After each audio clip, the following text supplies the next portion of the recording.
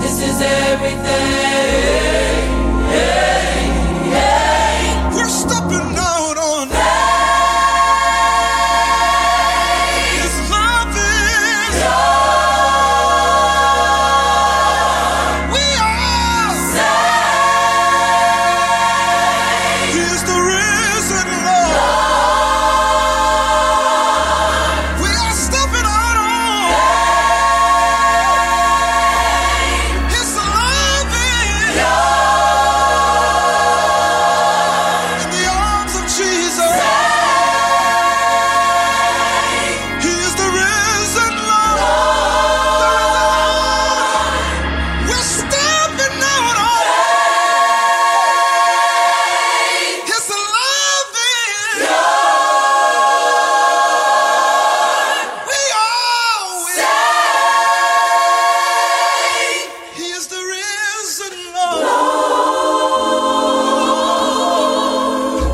We're on an ultra. We're on an ultra light beam. We're on an ultra light beam. This is a God dream. This is a God dream. This is everything. This is everything. Come on, no music all over the building. Come on, sing it. We're on an ultra light. We're on an ultra light beam.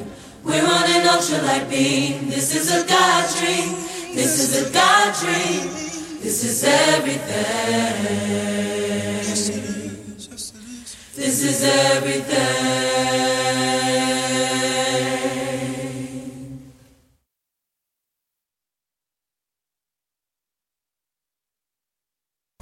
I have to say, as a first day worshiper, you know what I'm saying? We have our pigs in blanket and feel no way about it. You know what I'm saying? We wrap that bacon in over sausage and we go, have a little bit of sprout next to it and we go, amen. You know what I'm saying? You know what I mean? And you go, you guys don't eat pork? What's going on? You know what I mean? It was never considered food. By the original followers of the way, they never considered unclean animals food. So pigs themselves, their job is to be a dustbin. They clean the yard fine. They eat all the mess on the yard. You're not meant to go and eat the pig. Hey, sweet bro. That guy man next to that guy man next to some pineapple, white, you know what I'm saying? And could that pork a bit, you know, but you know what I mean? But just that like some sweet bacon, you know what I mean? Sorry, people, I'm just getting people eat some white bread. Oh, Lord. You know what I'm saying? But sorry, you know, we can dream. Affinity Extra, be extra.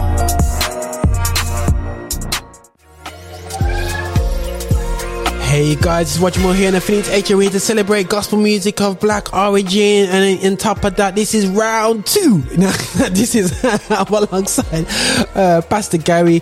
We're doing a series of conversations, looking at the Bible for more of a.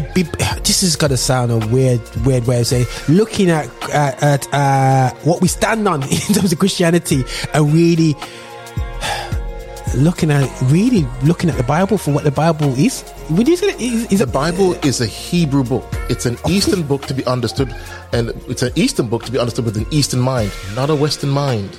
So we need to see the Eastern book through Eastern eyes, and everything has to be reverted back to what it was: names, places, interpretations, expressions. It's all Hebrew.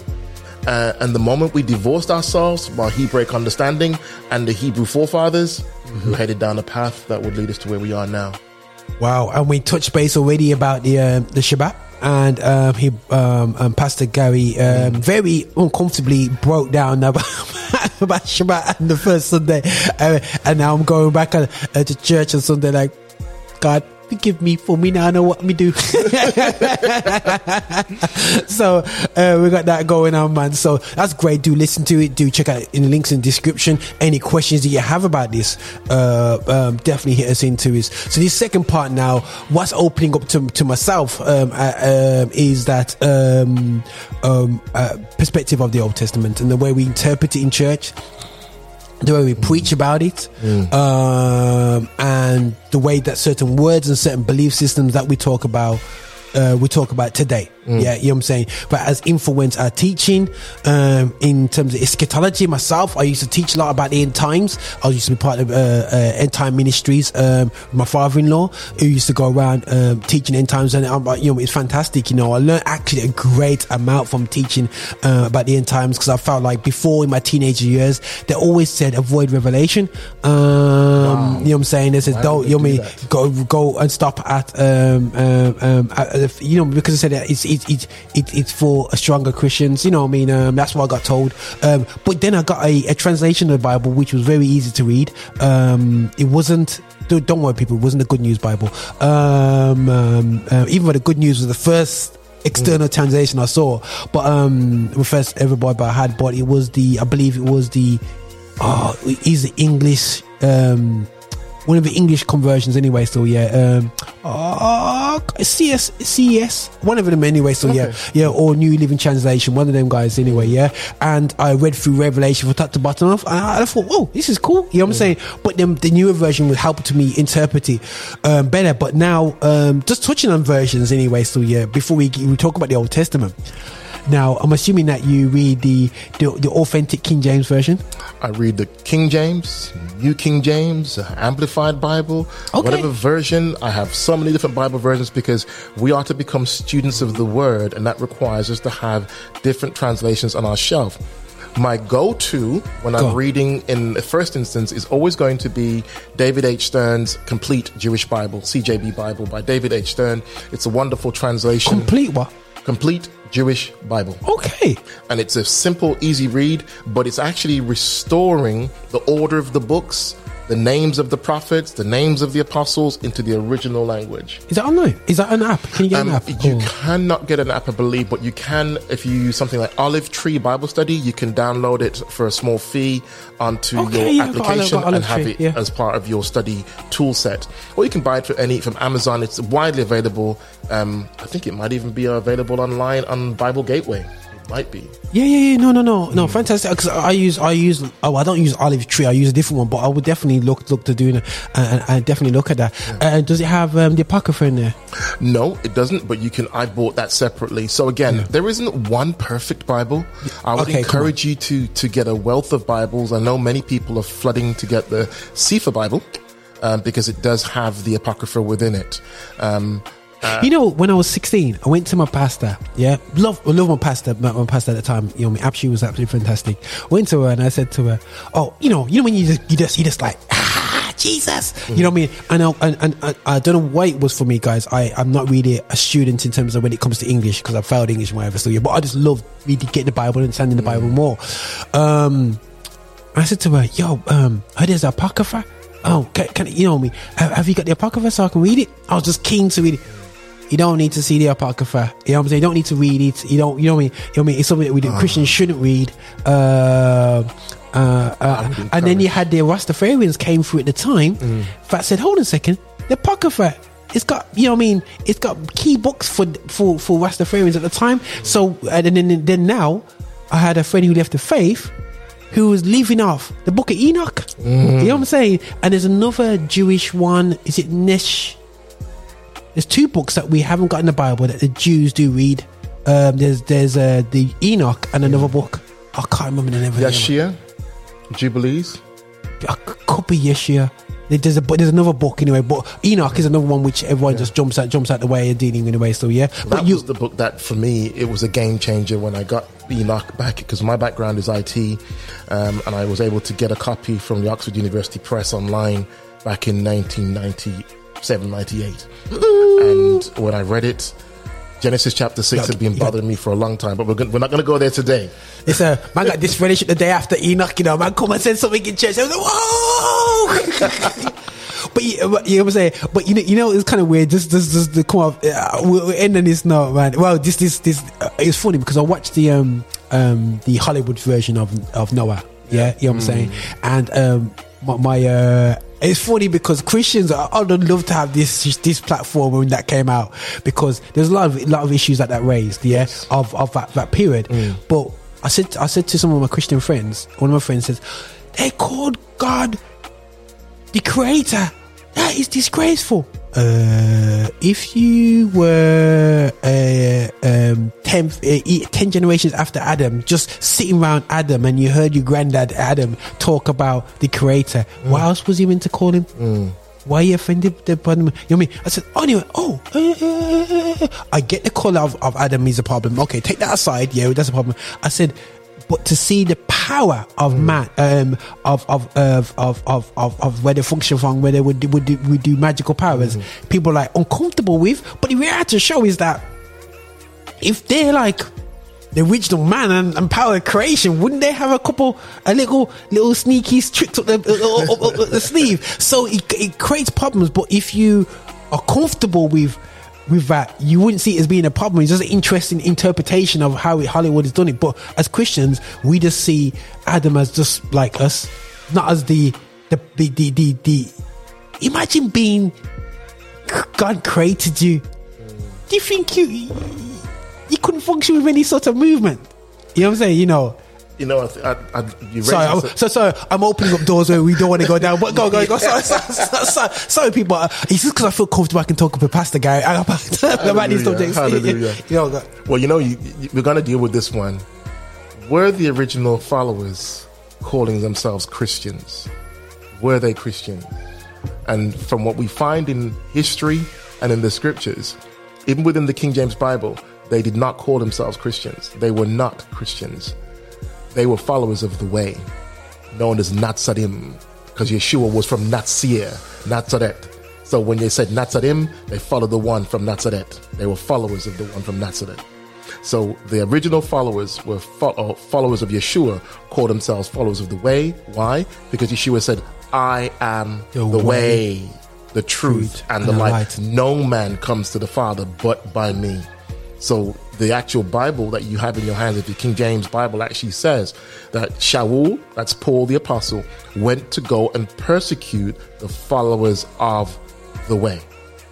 So this is not the Christians, the Christians in Antioch.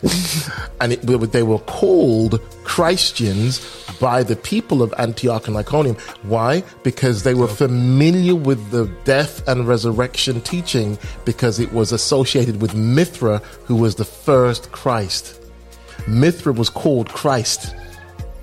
The word Christ is not solely synonymous to Yeshua. The word Christ was an appellation that was applied to any descendant of Mithra or Mithra himself. Who's Mithra? Mithradite. So Mithra was a pagan deity from the Medo-Persian Empire that was worshipped all over the known world at that time. And in fact, it's Mithra that December 25th, he was born December 25th. What date's that? That's where we get the link to Christmas. Uncle John, you were right all this time.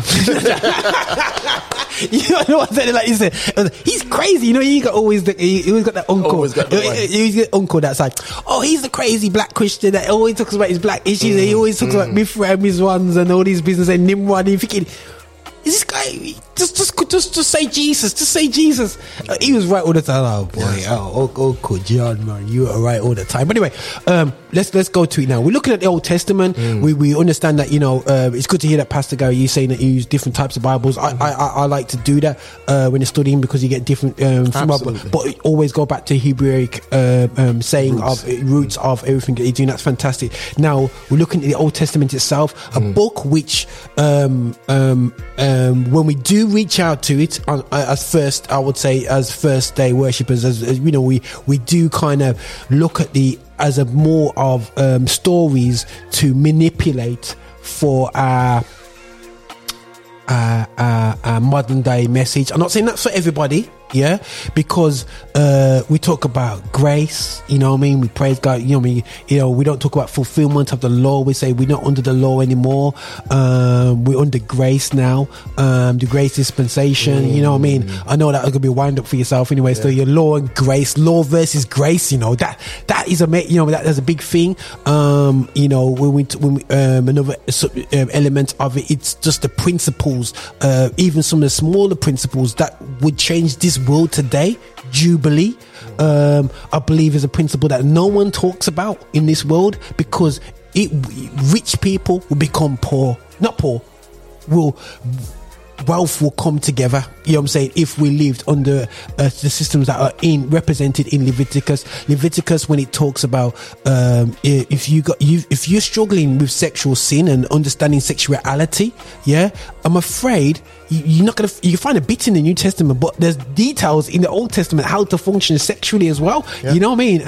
And how to eat as well. And I have to say, in the Old Testament, it stems out the best food diet you can ever. This is all in our Bible, people, in the Old Testament, but we don't preach these diets. Now, people said, I have to say, as a first day worshiper, you know what I'm saying? We have our pigs in blanket and feel no way about it. You know what I'm saying? We'll wrap that bacon in over sausage and we go, have a little bit of sprout next to it and we go, amen. You know what I'm saying? You know what I mean? And you go, you guys don't eat pork? What's going on? You know what I mean? It was never considered food. By the original followers of the way, they never considered unclean animals food. So pigs themselves, their job is to be a dustbin. They clean the yard fine. They eat all the mess on the yard. You're not meant to go and eat the pig. Tastes sweet, bro. that guy man next to that guy man next to some pineapple, right? You know what I'm saying? And of course that pork a bit, you know. But you know what I mean. But just that like some sweet bacon, you know what I mean. Sorry, people, I'm just getting people eat some white bread. Oh, God. You know what I'm saying? But sorry, you know, we can dream. But no, definitely, I think that that's a valid point, and I think that so what is unclean anyways when it, you know, that's let's keep it simple with the food. Where do you, what don't you eat in terms of your diet? Because obviously you stick to, you know, you grew up in that area, but what foods don't you eat? Obviously we look at pork. Our Father has given us an abundance of foods to eat, and we don't lack anything. There's so much choice. I find that I'm saturated with choice. I love fish. I do eat, obviously, those who are keeping the Passover, you'll eat lamb. So lamb's on the menu. There's beef, but I prefer to eat meat. So that for me, I find lamb is a much lighter meat. I love fish. I do meat. Vegetables, I love my vegetables. I love nuts and salads. My wife is a great chef. She makes amazing cuisine, and she doesn't even have to have meat in there. So I find that our culture is too meat rich, hence why we have the health issues that we have. And research has been done over the last 50 years to prove that it's the convenience foods that is giving us the cancers. Until we had convenience foods, in other words, fast food or TV dinners, prior to that, there was no issue of cancer. The moment those things came into our diet, cancers went through the roof. We're not eating enough fiber-rich foods. We're not fasting enough, and actual fasting resets the body and cleanses the body. This is something now that even secular people who are not religious have discovered the health benefits to fasting. But yet, it was in the Bible. Okay. Beyonce, and I love the way you said it, you know, God has given us enough food to eat. Instead of saying, this is what you don't eat. And that's a very, we got, and it is true, even when the pork is sweet, you mean, it's ready, you know, people. But anyway, I think that, I have changed my diet, you know, I've said this a number of times in the station, my friend, and obviously who, you know, James Richards, I remember when, he had diagnosed with cancer, and, he looked into it and he changed his diet completely, and he used to giggle, laugh at me because I would have my McDonald's every week. I'll eat McDonald's, you know what I mean, no problem, and I'll box it off and stuff like that. And himself and another friend of mine, Omena, who had the same sort of cancer, colon cancer, and they both challenged me to change my diet. You know what I'm saying? You know, don't wait till you got cancer and you're having to fight it, prevention's better than you know cure. what I'm saying? And it was a challenge to me. And when I stopped for a bit. I broke like going to McDonald's on a weekly basis. You know, I didn't eat McDonald's every day, but you know what I mean, I'll go there and eat and whatever. I started, and and about a year later, and it successfully stopped, you know what I mean, and whatever. You know what I mean, because I love my apple pie and you know what I mean and whatever. Still, you get there from milkshake and whatever, but.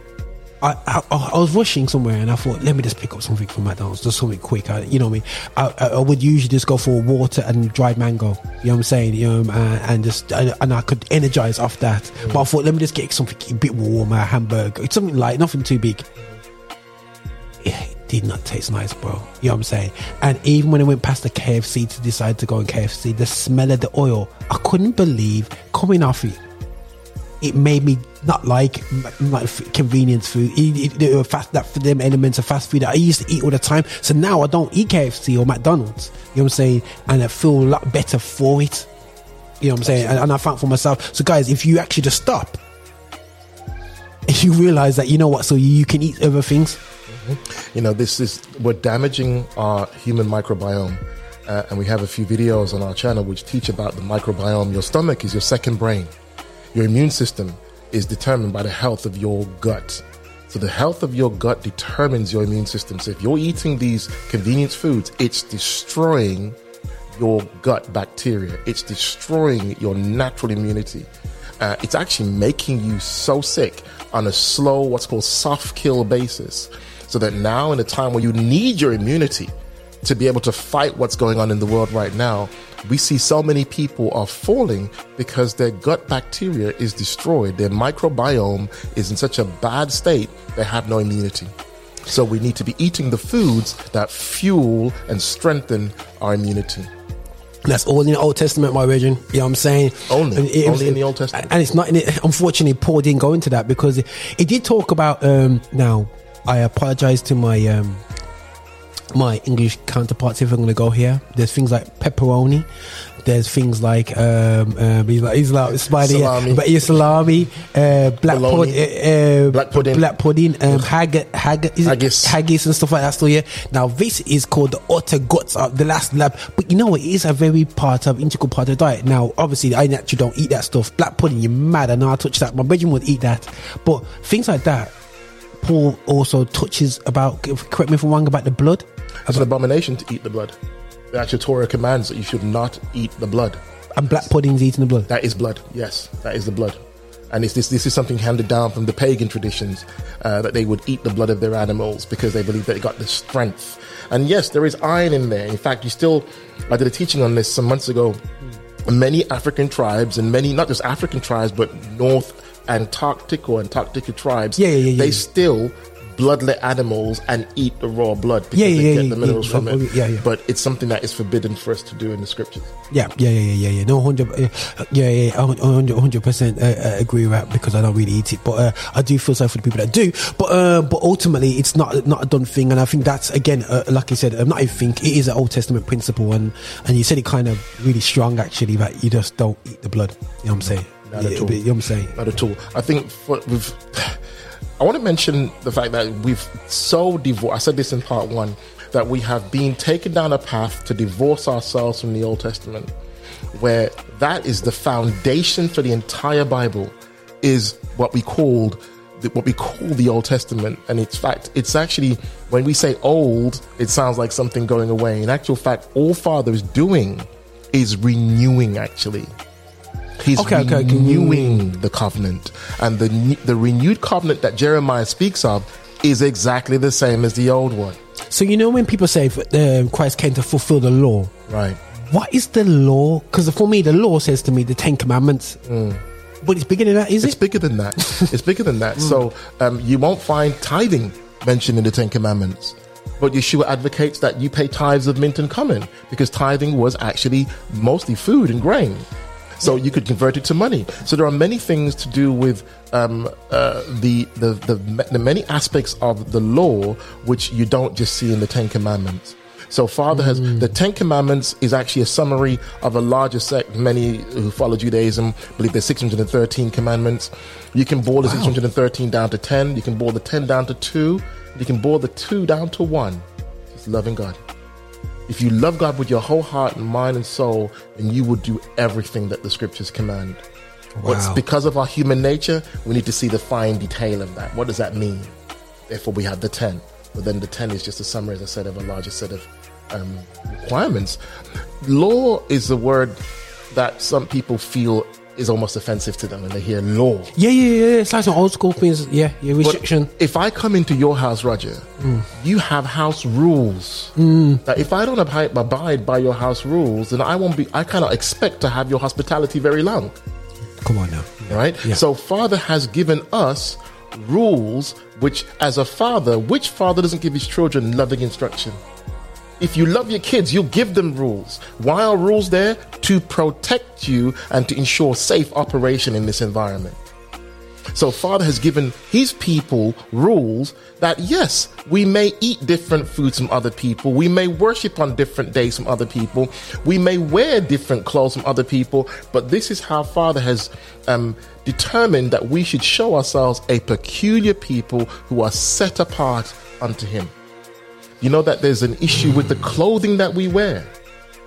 The clothes that we wear actually cause cancers because the fabrics that they're made up of are carcinogenic.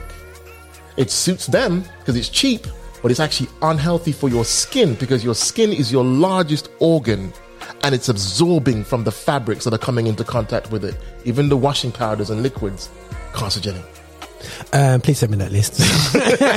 Yo, I change all my guys, gonna wear a lot of sports gear and everything like that. So I'm gonna make sure you know that man's coming to line. You know what I mean? But no, that's crazy. But none of it has Father given to us for us to feel restricted. In actual fact, Yeshua said it like this: I have come that you might have life more and have it more abundantly. So every commandment in Scripture is pro-life. Clothing that you wear, pro-life. Food that you eat, pro-life. Words that you speak, pro-life. What you think, pro-life. Who you get married to should be pro-life, because why are you marrying somebody who doesn't believe the same as you? How can two walk together unless they agree? Yeah, man. Yeah. So our choices are meant to be governed by Torah, loving instruction from the Father, so that you can have life and have it more abundantly.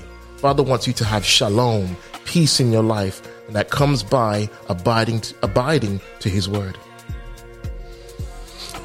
Guys, you know what? You're hearing it right here. Now, we're looking at the Old Testament principles. We hit clothing, bro. We hit food, like I call them niceties, and looking at the law and 600 laws. Gee, wait, that's a lot. But it actually shows if you just start to go through Leviticus and Deuteronomy, man, there's a lot of good guidance. You know what I'm saying? In there. Well, let's go. You just said a really great point. Wow, 613 laws. I know some of you might be thinking, well, how can any man keep 613 laws? Good question. But let me put something to you. How many laws in the UK legal system? Do you know, I think it was it's on our channel. I think I haven't got my figures in front of me, but forgive me if I get it wrong now, but please go check me out. I think it was in 2013, we passed a record number of laws in that 1 year. And I believe it was over 3,000 laws were passed in the 1 year. Every year, our lords pass hundreds of laws. So we complain about 613 laws, yet England's legal system in total has 40 million laws. You and I right now, Roger, we are not in jail. Why? Because we are law-abiding to the 40 million laws of the British United Kingdom's legal system. America has 20 million laws, and they're keeping those laws in America. Including the gun laws. There you go. So it's our lack of understanding of legal systems. Where do you think the lords got their infrastructure for lawmaking from? Straight from the Bible. Lord Devlin, one of England's most famous lords, Christian, fights for Christian values, and he understood that this nation was built upon a biblical Old Testament legal system. Yeah, no, 100%. No. So it's our lack of understanding of law, and I think some of the best Christians are lawyers because they understand law. They shouldn't have a problem with scripture. Okay, so all right, guys, you guys are running to your Deuteronomy and Leviticus now and pressing your audio Bible and listening through to it. You know what I'm saying? I'll advise that. It'll take I've got a week to do that, and I'll advise do that and just have a good listen to it. I think some things we don't go into detail because we just don't see the urgency of it. But we read Psalms 100 every day, but we can't read the laws. You know what I mean? Avoid. You know what I mean? When Psalms 19, when it talks about walking, your footsteps, your word is a law, is a lamp unto my feet. You know what I'm saying? My path, yeah. In my path, and you're thinking, is it? because some of us don't even read. Right, Because right. is that referring to the whole Bible? How can he refer to the whole Bible when it was written in a time of Israel? So really, they're referring to The Torah. which is the first 5 books. first 5 books. So so end of the day, still, yeah, he was guided by the law that has been developed by the Torah, and that was the Bible to them. So when we use that, we look at it from a Old Testament and New Testament, but really, it should be looked upon from a Torah perspective. And this is what I come back to. In Ahava, we teach, and this is what many Hebrew Roots congregations around the world, of which I lead HRN UK, Hebrew Roots Network UK, which is an initiative to be able to bring the different groups together so that we have unity. And this is our strength is our unity. We may be in different locations, have different messages and different revelation, but our strength is in our unity. And this is where we are commanded by the Messiah to be one. Yes, the Torah is the definitive infrastructure or network or framework. I'm sorry, what I'm looking for is framework. The Torah is the framework of the kingdom. Let me submit to you, you will not find a kingdom without a legal constitution. You will not find a kingdom without some form of governance. That is what has to house a kingdom. A kingdom is managed by its own law. And then the sweet thing about it is you'll find that every ancient kingdom, every king over that empire submitted to his own law. We find this within the scriptures, that the kings would form a law, but they themselves were submitted to it. They couldn't change it. Wow. A law stands forever. And yet we, as children of the kingdom of God, we don't believe that there's a legal system anymore. We think it's been done away with because of the Some cross. hippie Christ, man, like, yo, we just do what we do and grace will cover it all because God has called it out. Yo, he's got my heart. I'm saved now. I'm saved by grace, you know what I mean? And grace alone. And, you know, sorry guys, I'm gonna I'll get myself trouble because some of my friends will be like, grace, I love grace. Yeah, we love grace, but you know, let's not abuse it. We forget the words of Messiah. Sorry to butt you on. Yeah, cool. We read it in church, but then do we listen to what we're reading? In Matthew 5, Yeshua speaking, don't think that I have come to abolish the Torah or the prophets. I have come not to abolish, but to complete. And this is what you were referring to before. So what version are you reading? This is the CJB. Okay. The King James would have the word fulfill. Yeah. But what that word is, when you look up that word, in fact, it was a brother texted me about this very text just a couple of days ago, and I sent him some information on this, is that the word means to carry out. Do you know a police officer fulfills the law? If a police officer arrests you today, he has fulfilled the law. But does that mean that he now no longer needs to arrest anybody tomorrow? No. It just means that he has come to exact the law and see to it that the law is enforced. But he still will go on to make many arrests tomorrow or many other judgments tomorrow, the day after. When Yeshua came, he came to carry out, to enforce, to empower, and to fill up the requirements of the Torah. Not to do away with it, not to change it, not to abolish it. In fact, the scripture says he has not come to change one jot nor one tittle till all be fulfilled, meaning the culmination of everything back to the Father. When we see the crucifixion was not the end of the Torah, the law. Because after the crucifixion, we still see sin is here. Death is here. Evil is still on the world. So clearly, he has not finished everything. When he returns, as the Bible calls it, the culmination of all things will come about, and he will then restore the kingdom back to the Father, destroying all the enemies of the kingdom. And even then, the law doesn't get done away with because we still see it in heaven.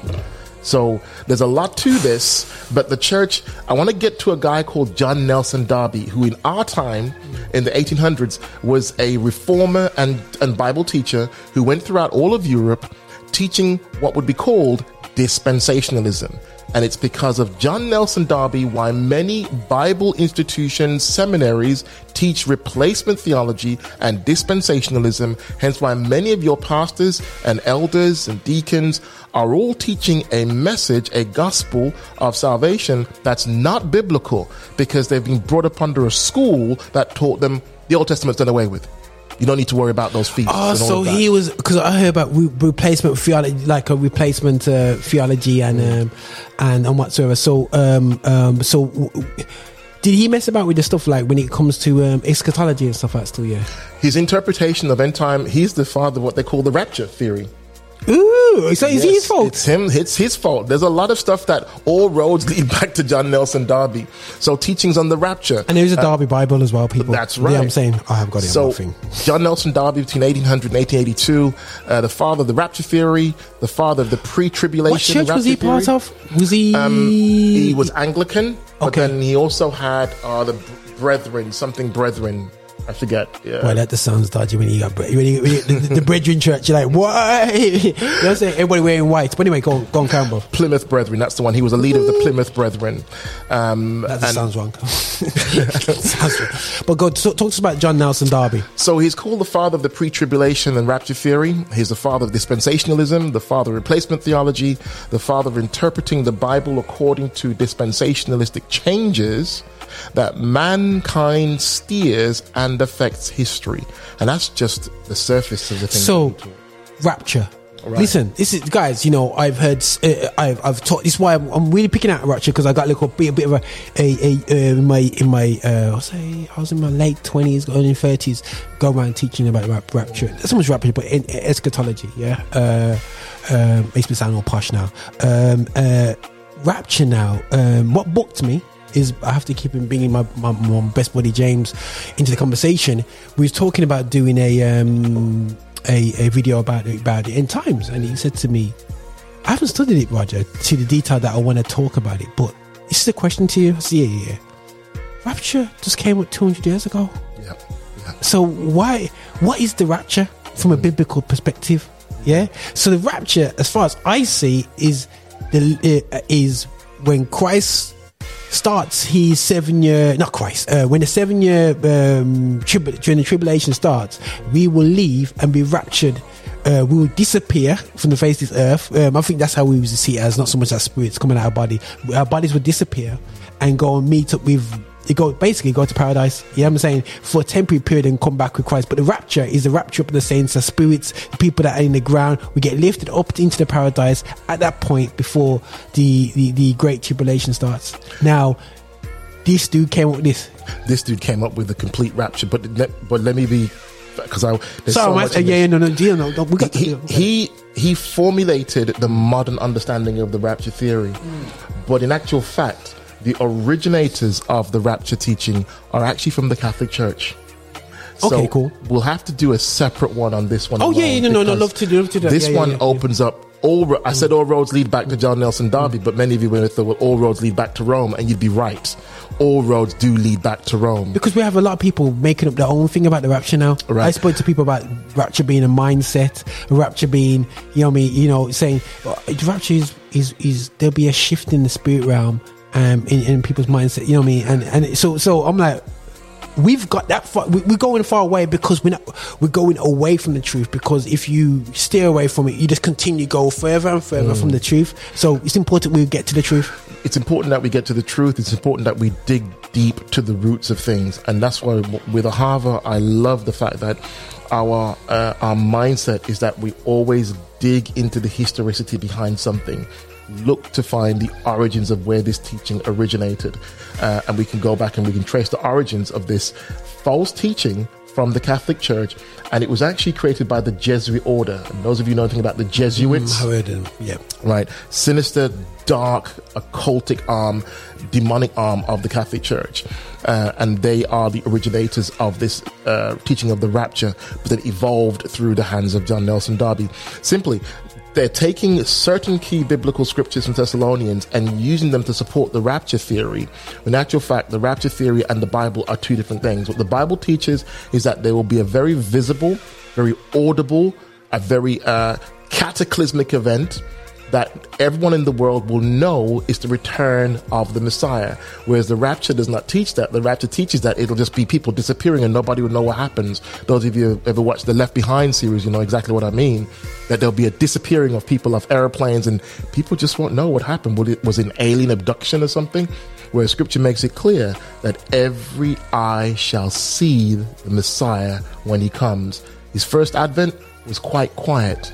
Only those who were really searching for the Messiah knew where to find him, the Magi. It was very, very quiet. Nobody even knew that the Messiah was born. Very few knew.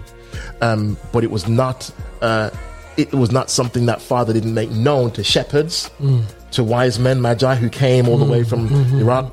But the second coming will be a global. In fact, Yeshua says he will come with great power and great glory, and every eye shall see him. So what the rapture teaches is completely different from what the Bible teaches, but we can get into the nitty gritty of that. We do it. Whoa!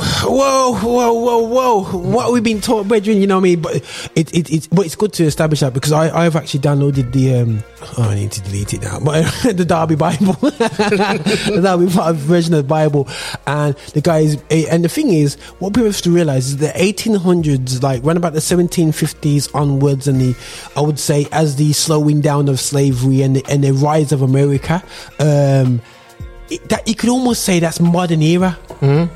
You know what I'm saying? You know, you can really, they were etching things in place, and you know what I mean, that will shape the world for hundreds of years. You could just say even just the colonization of the Americas was part, these maneuvers were shaping the world to come. You know, there was a very well-known evangelist who likes to believe that he's advancing the kingdom, and he flew out to Africa to find some lost tribe that had never heard the message, because as far as he's believing is that when we do this, we hasten the return of the Messiah when every ear has heard the name of Jesus. Oh, come on, my God! The gospel. So he flies out. He gets a translator that can speak this very, very rare dialect, and they land this airplane in the middle of nowhere, and they collect all these tribes people together, and he's now on camera going to educate these ignorant natives as to the name of Jesus Christ, the Savior of the world. And he's standing there in front of the camera. The moment's been set, and he now speaks these words and puts the gospel to the interpreter, and the interpreter then speaks it to the people. And the tribes people looked at one another, and he says to them, "Say the name of Jesus." And they looked at each other and they said, "Yeshua." Come on now. Say the name of Jesus. And they looked at him and they said, "Yeshua." And he said it one more time for the TV audience, and they said the same thing again, Yeshua. See, the tribes of Africa had the Gospels before the Western world. Throughout India, we found copies of the Gospels throughout India, throughout China, throughout Japan. The tribes of Israel have been scattered. In fact, not just the Gospels, they found the Torah. I should be saying, let me correct myself. They found copies of the prophets and the Torah throughout Africa and throughout India. Timbuktu, a place that we say as a proverb, whatever to Timbuktu. Actually, Timbuktu lived by the Torah. You could leave your money on the street in Timbuktu and come back tomorrow and find it still there, because the people lived according to Torah. Wow.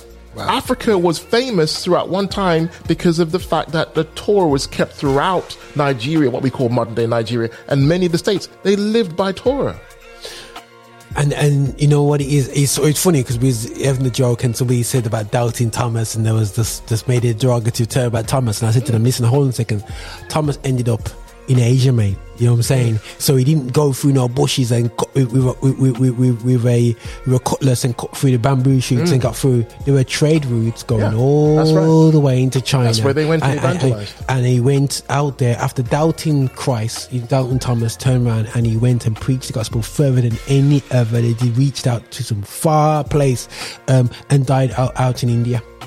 So we don't hear the colonizing of the mind. That's what's been going on. Whereas the Besorah, the good news, we said before the word gospel is Besorah. That's been going throughout Africa. Remember, Queen Sheba, she took everything back.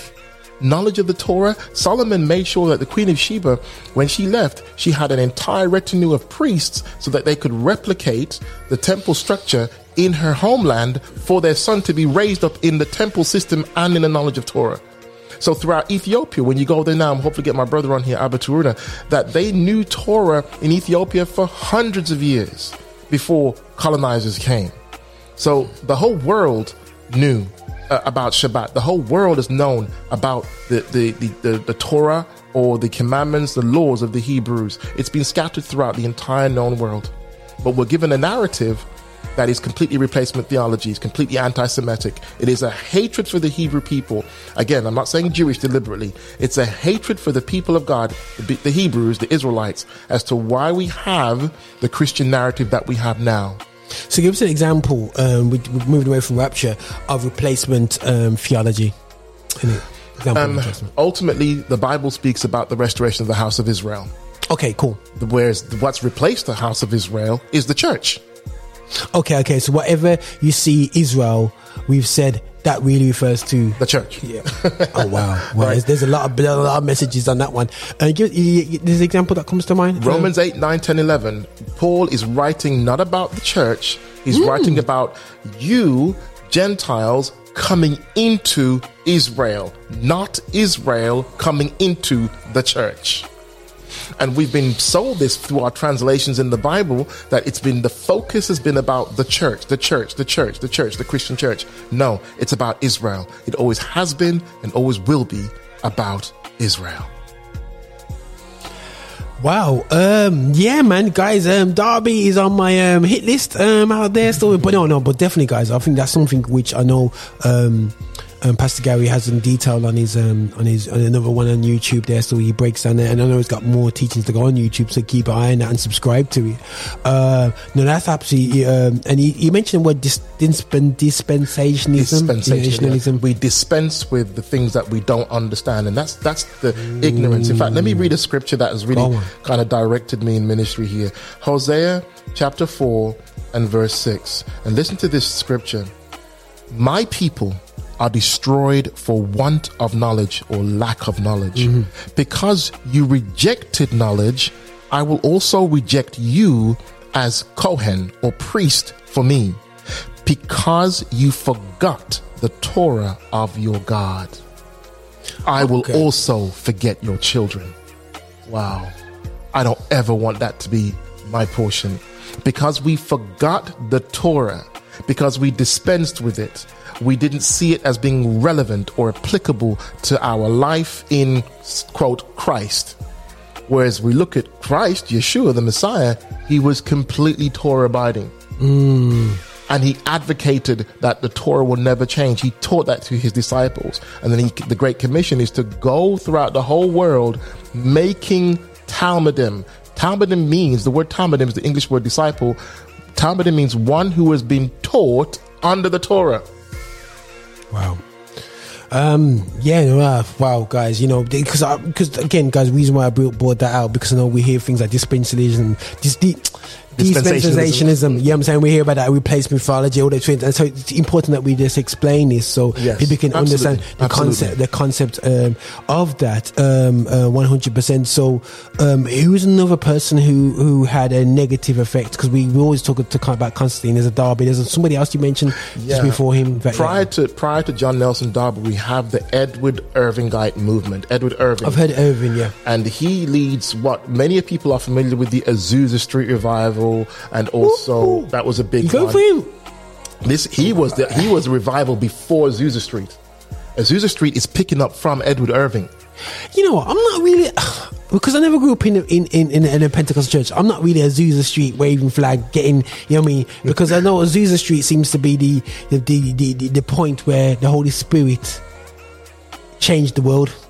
It's this whole the reporters that reported on it, they reported it well on the shenanigans that were going on, and that how the pastor there, he couldn't really even read scripture, and he advocated just living according to the Spirit and functioning according to the Spirit. What does that mean?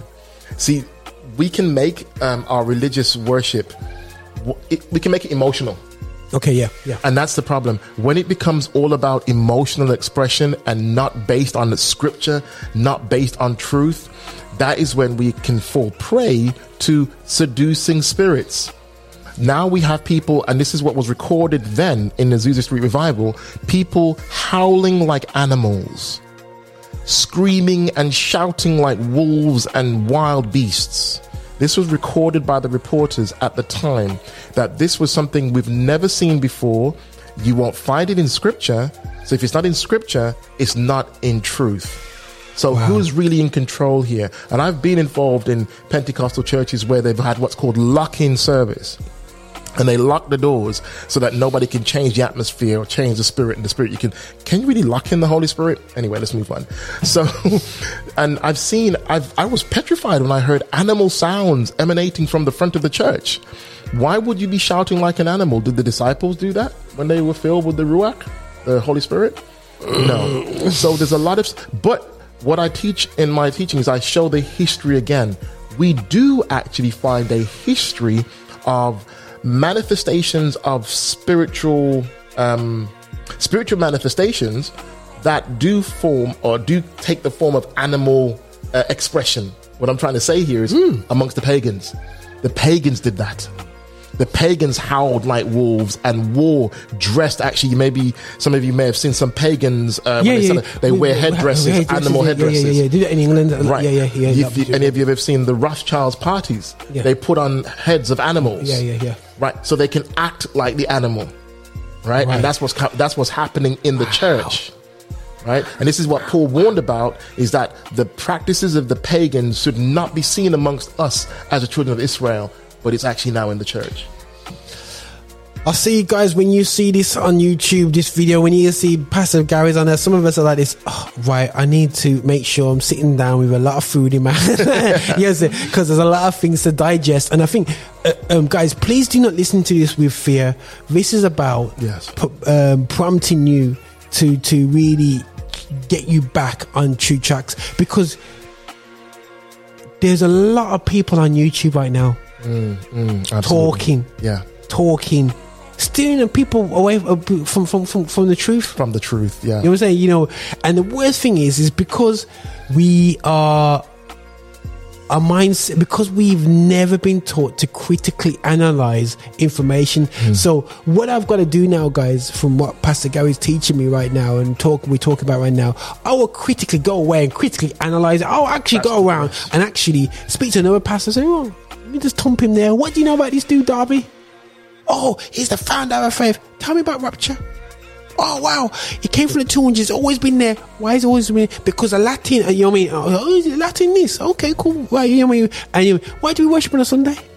Guys, this is important for us to, I want you guys to understand, is by critically analyzing everything that we say here with the YouTube videos there for you to replay and put back, measure it against the word. And I know I'm looking at Pastor Gary Ian blinking. He said, go read the word, go read it, go read the word, interpret it, take it to the original text, go to the papyrus, go to the place where you get the papyrus recording and go there. Go where? The Bible advocates study to show thyself approved, that we should rightly divide the word of truth. So this is something that is taught to, and I really want to say right now, I'm really proud of my beginnings in the Adventist Church. Again, we're not here to knock any denomination. Okay, cool. Yeah, of course not. I'm glad because it taught me to critically analyze scripture and to study it in the context that it's in, and not to make my own context, not to make pretext out of anything.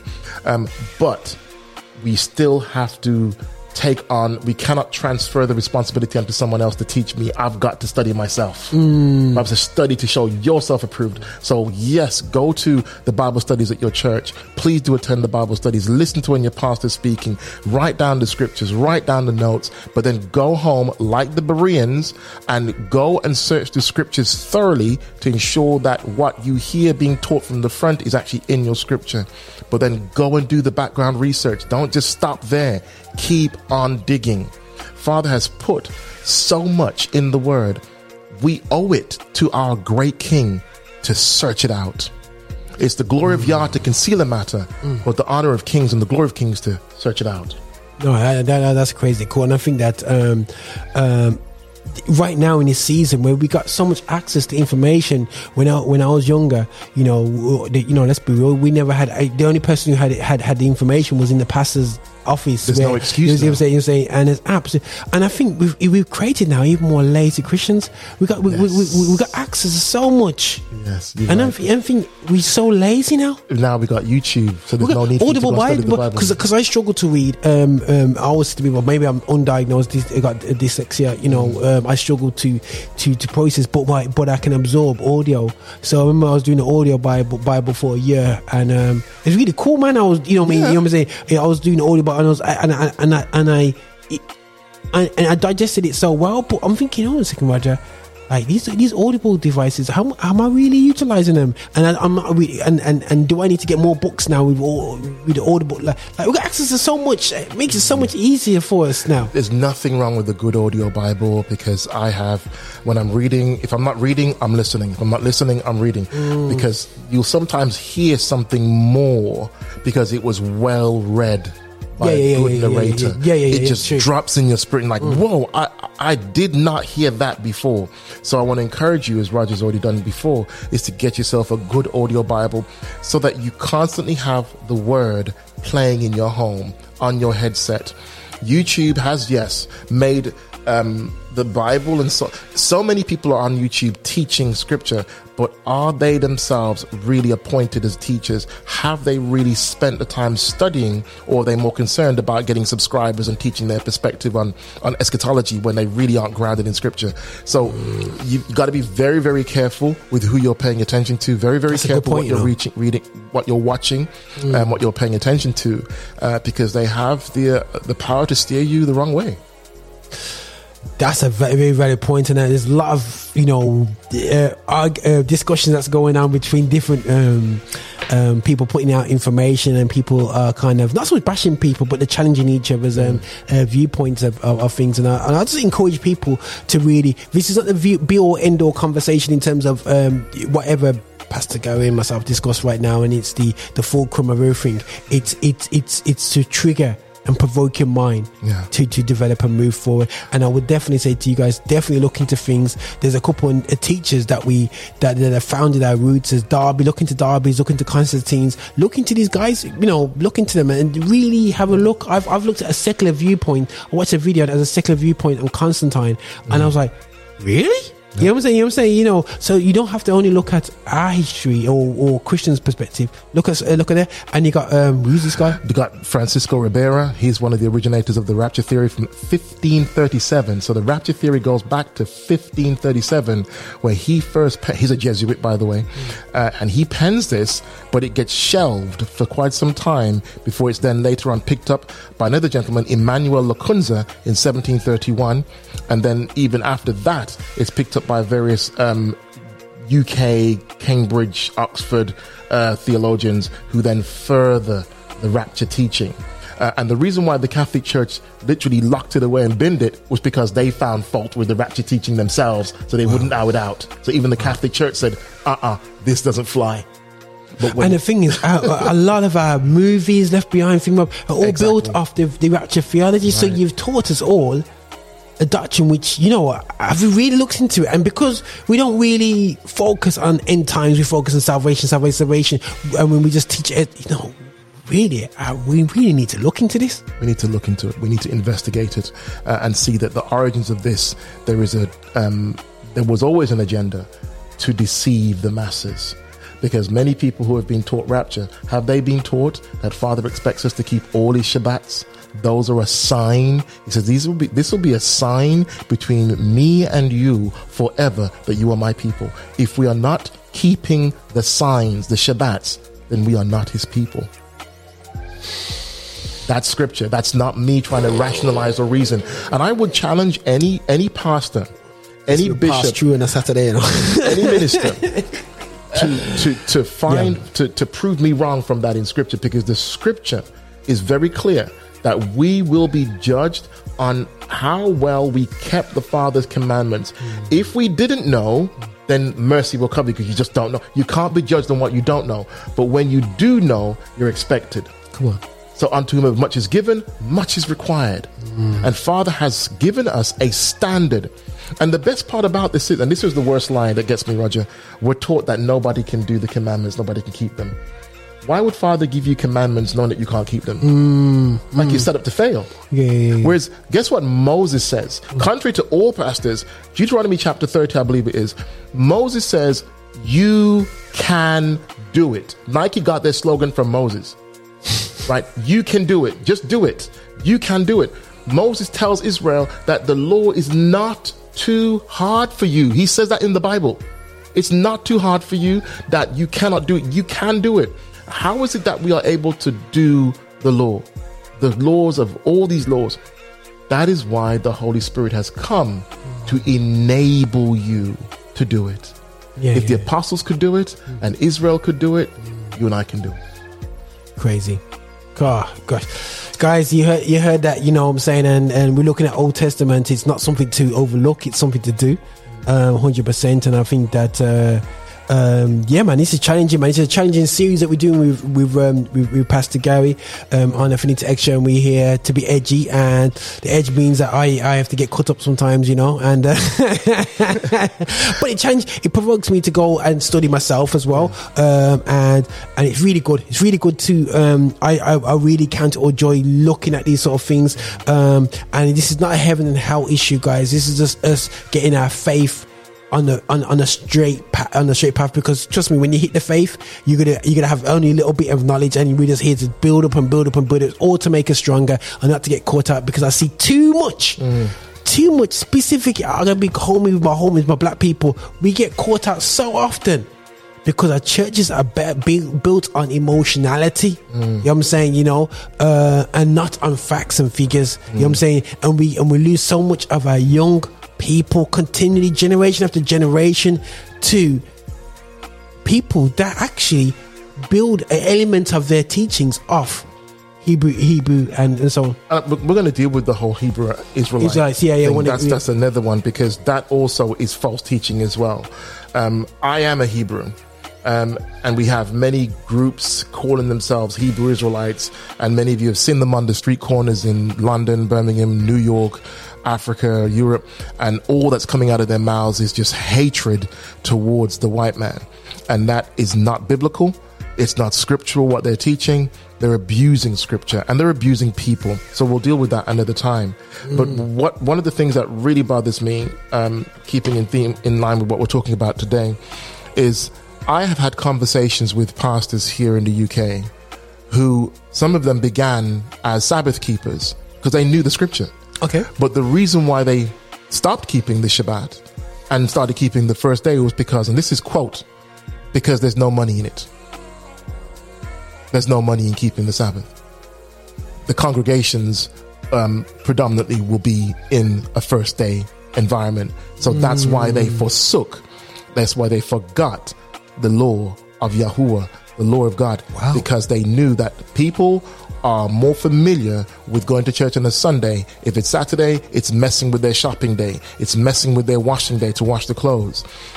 People will want to go to church on a Sunday, and that's where, if you want to make a living as a minister, become a first day church. So that's why many pastors don't keep Shabbat, because for them there's no money in it. But then there are others who genuinely just have never really been taught the truth. They're in ignorance. But then there are those who rebel. They see the scripture and they just don't care for it. They want to align to this dispensationalistic, this replacement theology. In fact, they twist scripture with no regard to having fear for Father's word. The scriptures, and I want to say this as well. I know there are some young people right now listening to this, and I want to just commend you, because I've met so many young people who have just read the Bible for themselves and seen all of this and recognize, I need to keep the Shabbat, I need to keep the Shabbats, I need to eat kosher, I need to look about how I speak to people. They realize that the Bible actually is a book that helps them to become a better person, and they understand it straight away. They understand it with not much interpretation needed. A little bit of help with the prophecy books, but they get it, they see it, and they realize that many of these pastors are teaching a replacement theology. Whoa. So I commend those of you who are listening to this program today, and you have seen the Shabbat yourself. Father revealed it to you. You have seen that Father has feasts that we are to keep, which are holy appointed times. If the Queen made an appointment with you, could you afford to just ignore it? Now, I don't know what your stance is with the Queen, but if royalty made an appointment with you, that would become the most important appointment in your calendar. Well, Father, the creator of all things, has made appointments with his creation.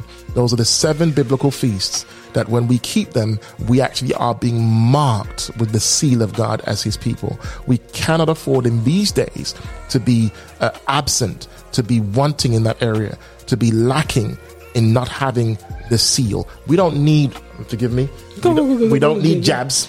Yeah. Be careful with that word, right? Yeah, definitely. You have to be careful with that. But we do need we do need the seal of the Most High. Forgive me, I'm stumbling with my words here. I'm mumbling my words. Yeah, be politically correct these days. Now, I want to just read this one scripture. We know it very well. Matthew chapter 7, verse 13. Go in through the narrow gate, for the gate that leads to destruction is wide and the road broad, and many travel it. But it is a narrow gate and a hard road that leads to life, and only a few find it. So guys, that's why ultimately we're the salt of the earth and not the water of the earth. You know what I mean? The salt is there to make which is only a pinch that can make a change. You know what I'm saying? A light bulb in a dark area makes a big difference, and we're here to be the light and truth, man. And guys, this today is all about the truth behind the Old Testament, and for us to really go back to the truth behind the Old Testament and the positivities it brings to our lives, and not to be afraid of it, and to really listen back to how many messages you heard your pastor preach and how many times has he gone for the Old Testament, so the challenge is we want to be going through Acts and Ephesians and go around there like cycles, but I'm saying we need to be going back to words, and any things that have been challenging, whether you agree with the Shabbat, like, we're cool. You know what I'm saying? We're here to disagree and agree in love. You know what I mean? But the key thing is, because this, is for us to actually challenge us to know our word. Because if we can't be challenged internally, bro, wolves are just picking our people off, bro. You know what I'm saying? This is why it's important for me, guys. Yeah, I am a first day worshipper. You know what I'm saying? But this is an important conversation, because this conversation is not held in love. This conversation is literally the wolf will come and take people from our packs because, not our packs, our folds, because we haven't had this discussion. You know what I'm saying? And I've seen it happen too often to our young people. We cannot afford to allow other people's ignorance to impede our progress in the kingdom. Too often we see that there are older generations who have not been fully taught themselves, and they're leading congregations. In fact, they're overseers over many churches, and they're causing the generations to become stuck. In other words, stuck in dispensationalism, stuck in replacement theology, not seeing all of Scripture. When you read the New Testament, when you read the book of Hebrews, chapter 3 and chapter 4, the Shabbat is a day. It's not a person. We can't allegorize it. And it's to be kept. And those who did not keep it, they died, the Bible says. So Father's very serious. He has not changed. Father's still the same yesterday, today, and forever. So if he judged Israel on the Shabbats, he'll be judging all the world on our obedience. Father, in fact, he says in his word, he desires obedience more so than sacrifices. He desires that more so than anything else. It's like what we touched on today about grace, and our focal point on grace, but grace nullifies obedience the way we preach it. You know what I'm saying? Obedience to the law, which is seen as impossible to be kept. And that's what the words I've heard from grace people. It's impossible. I've heard it many times. And the challenging thing is, as you said, it is possible to live by the laws of God. Well, at the end of this, your mature Christianity, mature Jesus following, or God following, or Yeshua following, that, you know what I mean, it's about maturity. And as you go in this work, God will equip us to be better deliverers of partakers of the law. You know what I mean? Is partakers? I don't know what the official word is. The followers of the law of God has given us. That only this few 600 odd laws that He has for us, rather than 30 million of. I mean, I stick to sticking to the Bible. But we're going to conclude in this time, because I've gone over time, and guys, we're going to be going to do this on a monthly basis. So you can get your breath, you can go away, you can make loads of comments, you can share this to your pastor and says, God, Pastor, I I've seen this guy called Pastor Gary. Yo, we need to get, but whether he scares you or not, Pastor Gary is open for conversation. He's open Always. open for any questions that your leadership has about the standpoints, in terms of the Bible, about the teachers, and about the rapture. Please, guys. We need this. We need to be doing this in love, and we need to raise the questions, because this will just sharpen our tools for going forward. So when we go out there talking to people in the out there in the world or within the kingdom, we stop letting the erroneous doctrines and it's just coming in because we're not talking strong talk, bro. You know what I mean on that. So appreciate for everybody to come in and please check out the link in the description where you'll see, if you're watching this on YouTube, the details for Pastor Gary, to go to his YouTube channel if you want to go into more of the teachings. And again, if anything doesn't so much offend you, anything does challenge you, please put a comment, say what challenged you, and we'll try and address it. Wonderful. Awesome. Cool. All right, man. Time. Yeah, man. Blessings, guys, man. This is nothing but love from Roger Moore here and Pastor Gary Parks of the Harbour Fellowship. Much love to you all. Shalom. Blessings.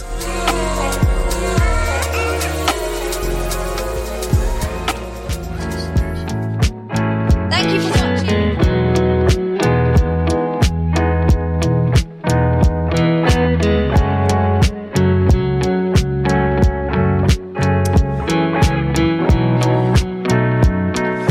We're going to be going for another long interview coming up still,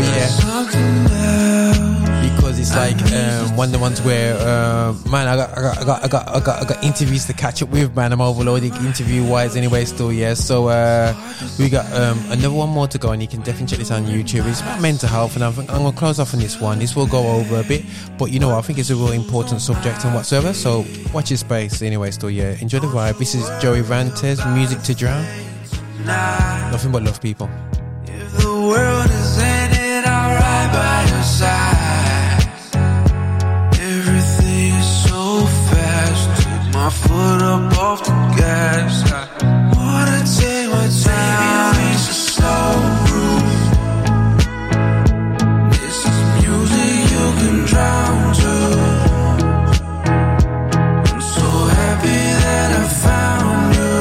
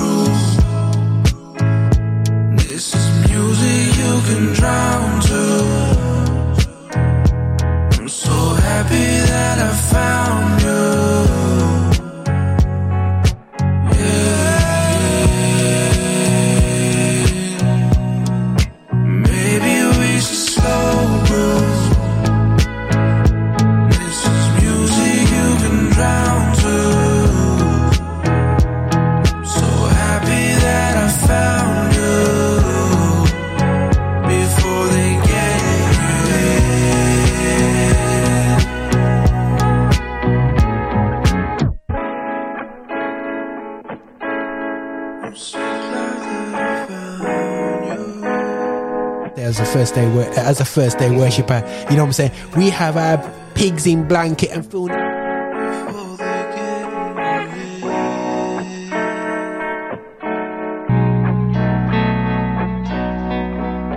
Maybe we should slow room. This is music you can drown to. I'm so happy that I found you.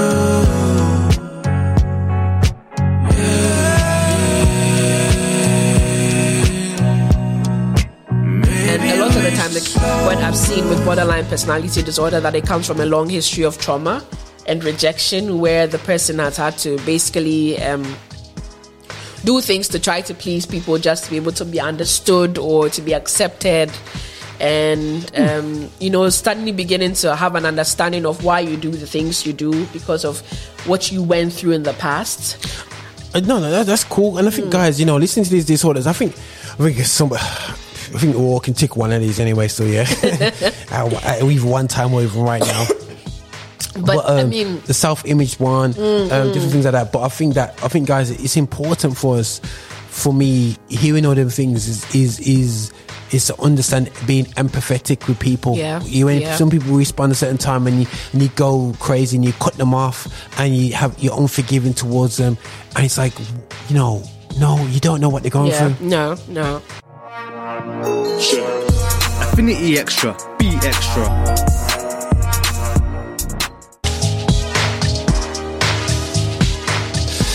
Yeah, people, this is your boy Roger Moore in the house. We're here with an Affinity Extra. You know me already. I kind of talk, I think about you guys think about we talk too much and I talk about too many different things.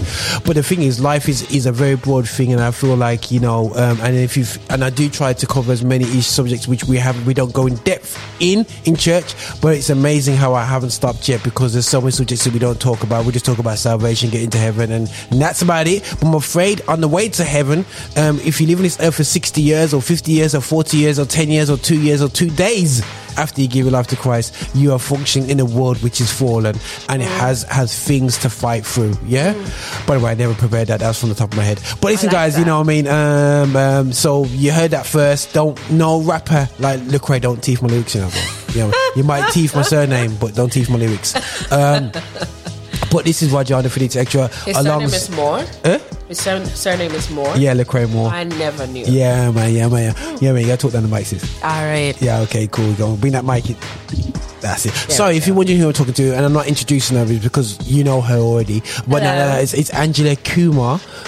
With an H and not an R, Roger. Okay, because of my widened spectrum of cultures around the world, I do embrace other spellings of it. So Kumar, who is probably a descendant of probably the first, because Kumar, sorry, no one can convince me that's Ghanaian.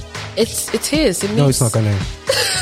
It's Kumah or Kuma. It means little or small. Which part? Is that in the Ghanaian language? Yeah, Ashanti or sometimes Ewe, but mostly the Ewes that are descended from the Ashanti regions. Oh, so you must have linked up with the Mali kingdom and just got hooked up with something, and then that must be the offspring of the Muslim language, and then you must have got influenced by that way. So. Not necessarily, no.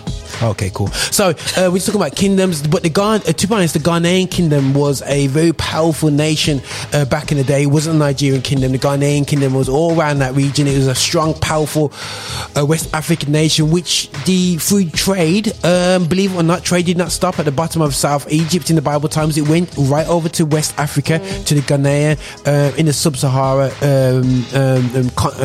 countries where people were a bit browner than everybody else, and trade got there, and the gospel got out there as well before everybody else. And I thought I'd just put it out there, guys. So thank you, know what I'm saying? Because I think people need to hear that part of history. Yeah. Because I was told that the slave masters brought gospel to West Africa. That's not what happened. They brought it with, here's Jesus, and by the way, give me five of your cousins. You had to go there, dude.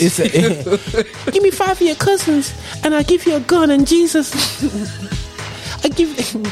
You know what I'm saying? So, I'm sorry, I don't know him. I've never met him in my life before. I'm still trying to work out the pitch how you took millions of people across the world, and everybody was cool with it. I just don't understand the pitch, man. You know what I mean? I just don't understand it, man. But anyway, still, yeah. And then the joke was, I found it the other day. You keep finding stuff. You got to keep digging in research. Sorry, people. I'm just digressing, but it helps to understand why black people are kind of struggling with mental health. But anyway, so you got to go back to, it's a bishop, a Christian guy.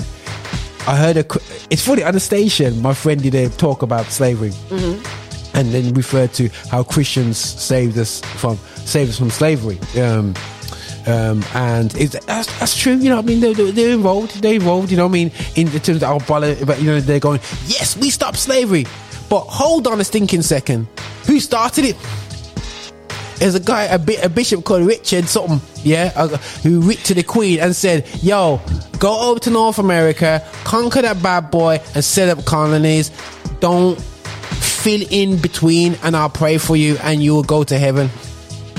I that's paraphrased, by the way, but that was a very long book. That's been so you started it and you finished it. That's like, that's like the police shooting George Floyd and then giving compensation afterwards to the family, and they say, yeah, just cool, we sorted it. We sorted out the police officer in prison, but just get over it.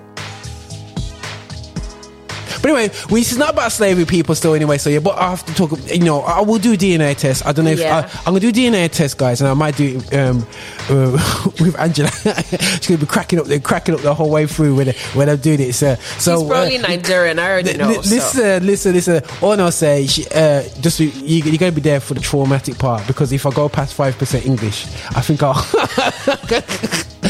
you have to put me through some counselling sessions. You'll be fine. Not if I'm more than 5% English. You know what I'm saying? You'll be fine. You'll live. There's Anyway. still some black in you, so. You know what I'm saying? Yeah. There's a lot more. I believe anyway. Still, yeah. But anyway. But if anybody says, Roger, that sounds racist, it's just I'm just wondering what my makeup is, But anyway, so but it's not racist, guys. It's just me just keeping it real. I just want to be Gabonese, Portuguese. That's my target combo. Can I tell myself that? The target combo. Yeah. So obviously, I got my Portuguese heritage off my nan, but then my African heritage. Wouldn't mind Gabon or Gambia. No, you're Nigerian. I can tell you. Oh my goodness sake. I can just look at your face and know that. Can I have some Nigerians to confirm that Roger's Nigerian? Just look at his attitude, his mannerisms, the way he speaks, everything. And the fact that the first place he decided to go when he went to Africa was Nigeria, and can't stop talking about yam chips. So. Yeah, man, it's a no-brainer. Yam chips and chicken, man, you know what I'm saying? But I know the best jollof rice is in Senegal, as we know, you know what I'm saying? So we no, you did not. Okay, no, Senegalese, yeah, it's fine. I'm not even going to fight you on that one. Senegal, because they put a lot of fish with it and whatsoever and everything like that. So yeah, so you haven't had jollof with fish before?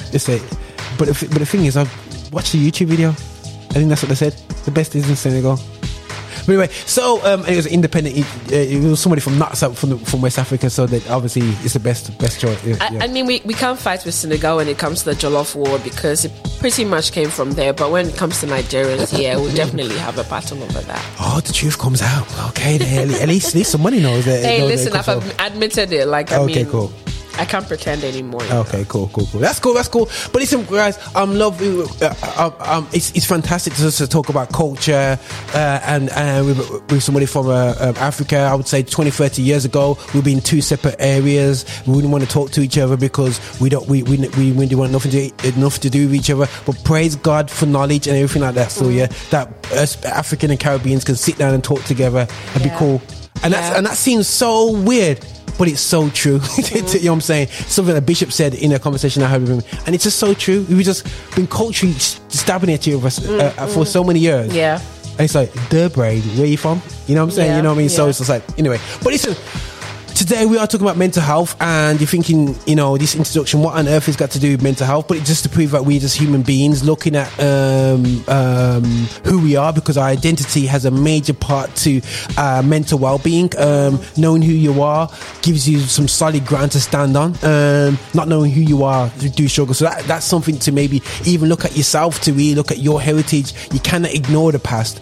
All you have to do is build upon the past. If your foundation is on sand, you fluffed it. When it's on a rock and you know who you are, whether you like it or not, it's so gold, man, guys. Anyway, so yeah. But guys, we did an episode which went through different names and different things that you've heard when it came to mental health, and we had Angela explaining each area. What we did hit last time, we hit a bit of eating disorder, we hit a bit of anxiety, and we hit a few others, depression and so on like that. So yeah, but we want to hit out some more in today's episode, we want to hit some more names because, sorry, in the workplace, I've seen it. I spoke to Angela beforehand.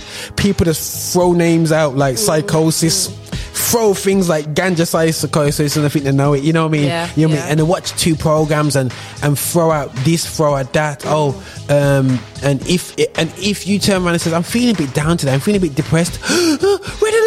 The person's, you know what I mean? It's just really not that serious, you know what I mean? But the reality show is that, guys, we want to just start to interpret the words correctly when you hear them. Don't be frightened of them and know the understanding of them 100% anyway. So I will pass it on to the lovely Angela Kumar.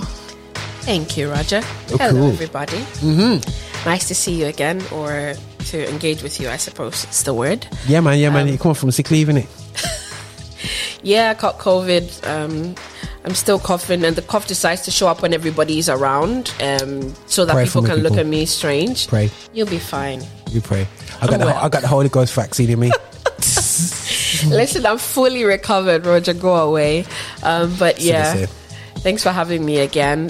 Today we're just going to talk a bit more about mental health disorders or mental illness. Recap to remind you that mental health, as much as it's an umbrella term for an understanding of your mental well-being, the same way you have a physical illness, you can have a mental illness. Same way you can have a physical health problem, you can have a mental health problem. It may not be classified as an illness the way, let me give an example. You can be diagnosed with a chronic illness like diabetes. You can be diagnosed with a mental illness like schizophrenia. So be aware of the terms, be aware of the differences, be aware of how you are calling things, because mental health is the whole idea of well-being, whether it's good or bad. All of it is mental health. The same way physical health is the whole idea of physical well-being, whether it's good or bad. Just putting it out there to be able to understand mental health at par with physical health, so it doesn't seem like it's a strange thing. The fact that you do not see does not mean that it isn't there. So last, how many weeks ago? We spoke a bit about depression and anxiety and eating disorder, PTSD. and a bit about post-traumatic stress disorder. We spoke a bit about how these things are diagnosed, the length of time that is required for somebody to see a range of constant symptoms and say that this is PTSD, this is a personality disorder, or this is depression, or this is anxiety. It's not a thing that happens overnight. People do not just people wake up one day and feel like something is different, but it's probably built up over a period of time, and the symptoms have been there, but maybe you are unaware of them.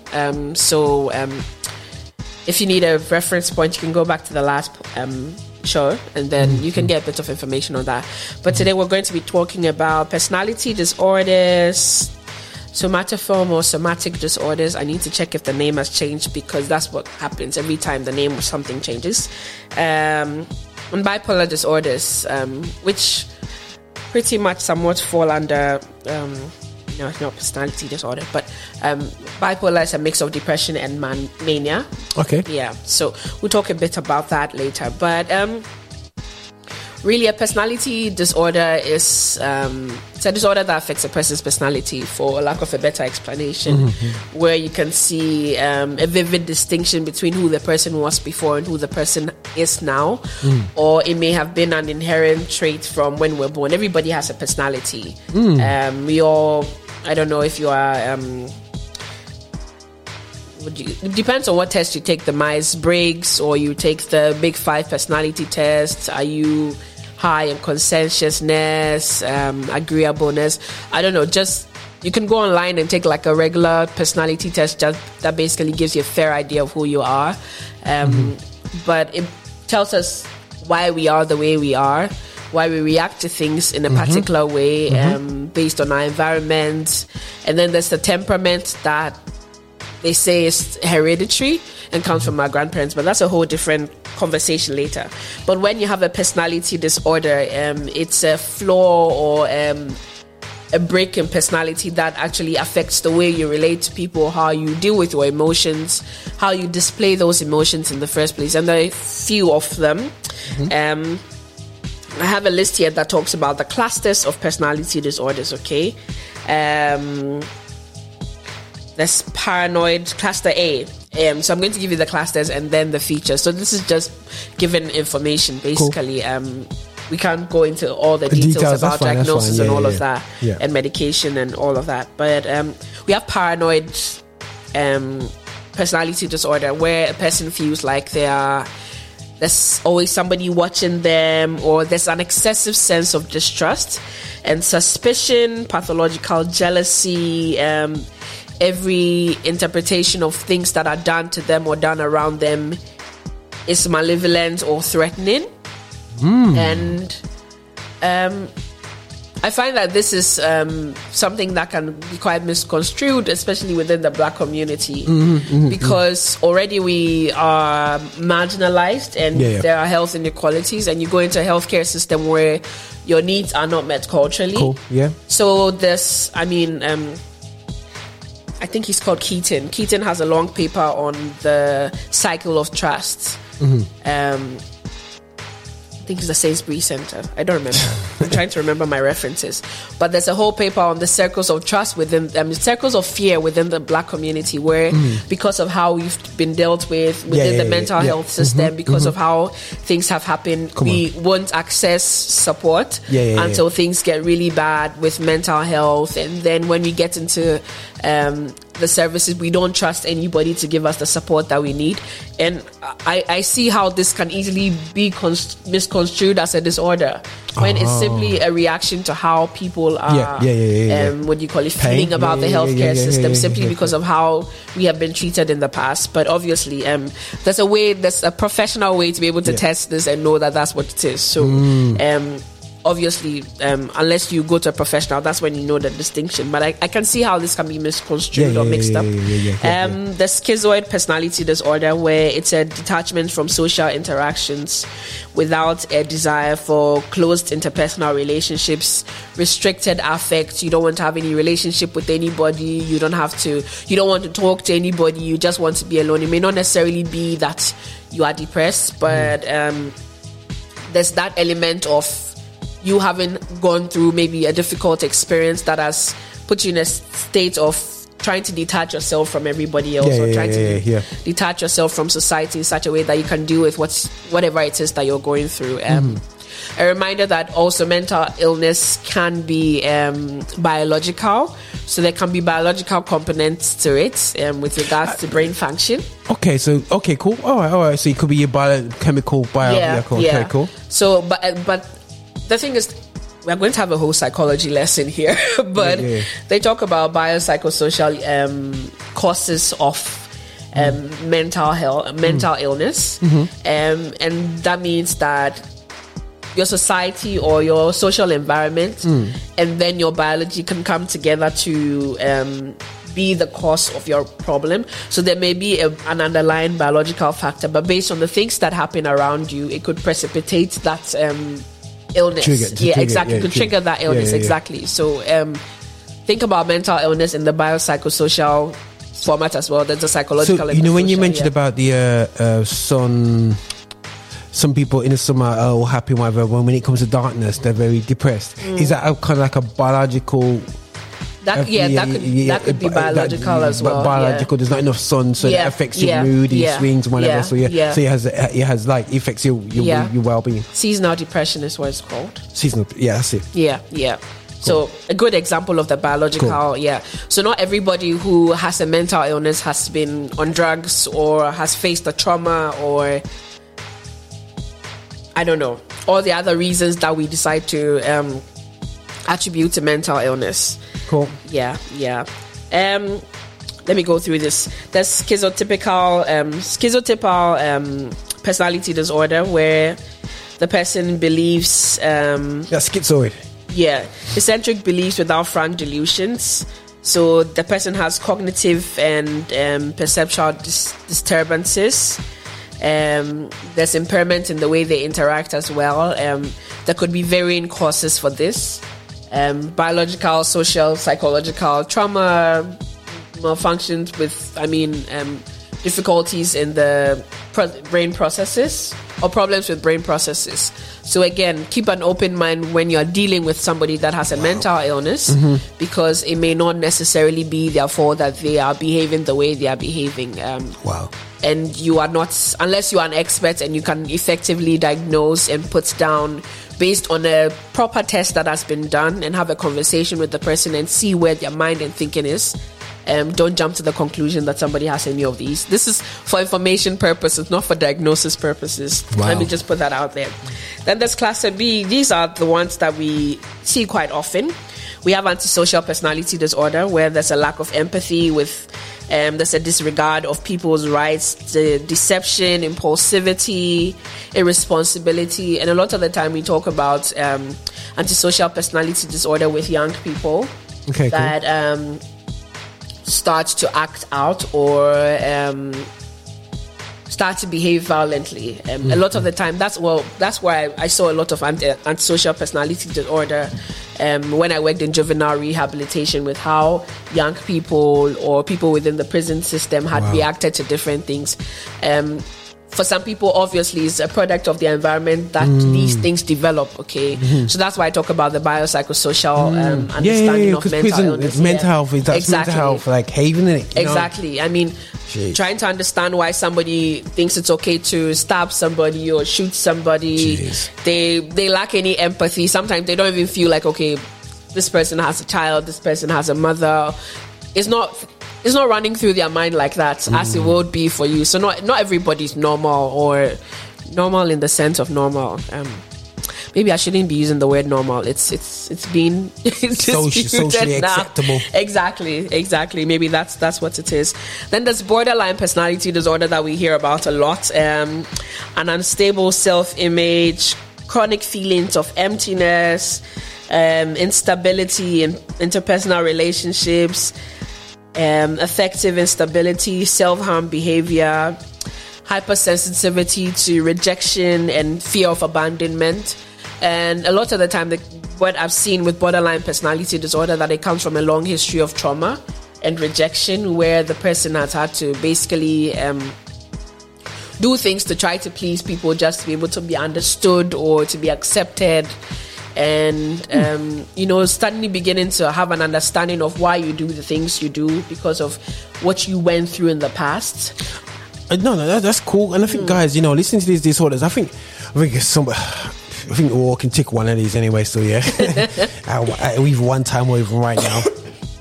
But I mean, the self-image one, different things like that. But I think, guys, it's important for me, hearing all them things is to understand being empathetic with people. Some people respond a certain time and you go crazy and you cut them off and you're unforgiving towards them, and it's like, no, you don't know what they're going through. No. A lot of people have to deal with a lot, and sometimes they just do not have the emotional bandwidth or capacity to explain it to you or explain how they're feeling to you. I'm going to talk about histrionic personality disorder, where it's characterized by excessive attention-seeking behavior, emotionality, and excessively impressionistic or shallow thinking or behavior.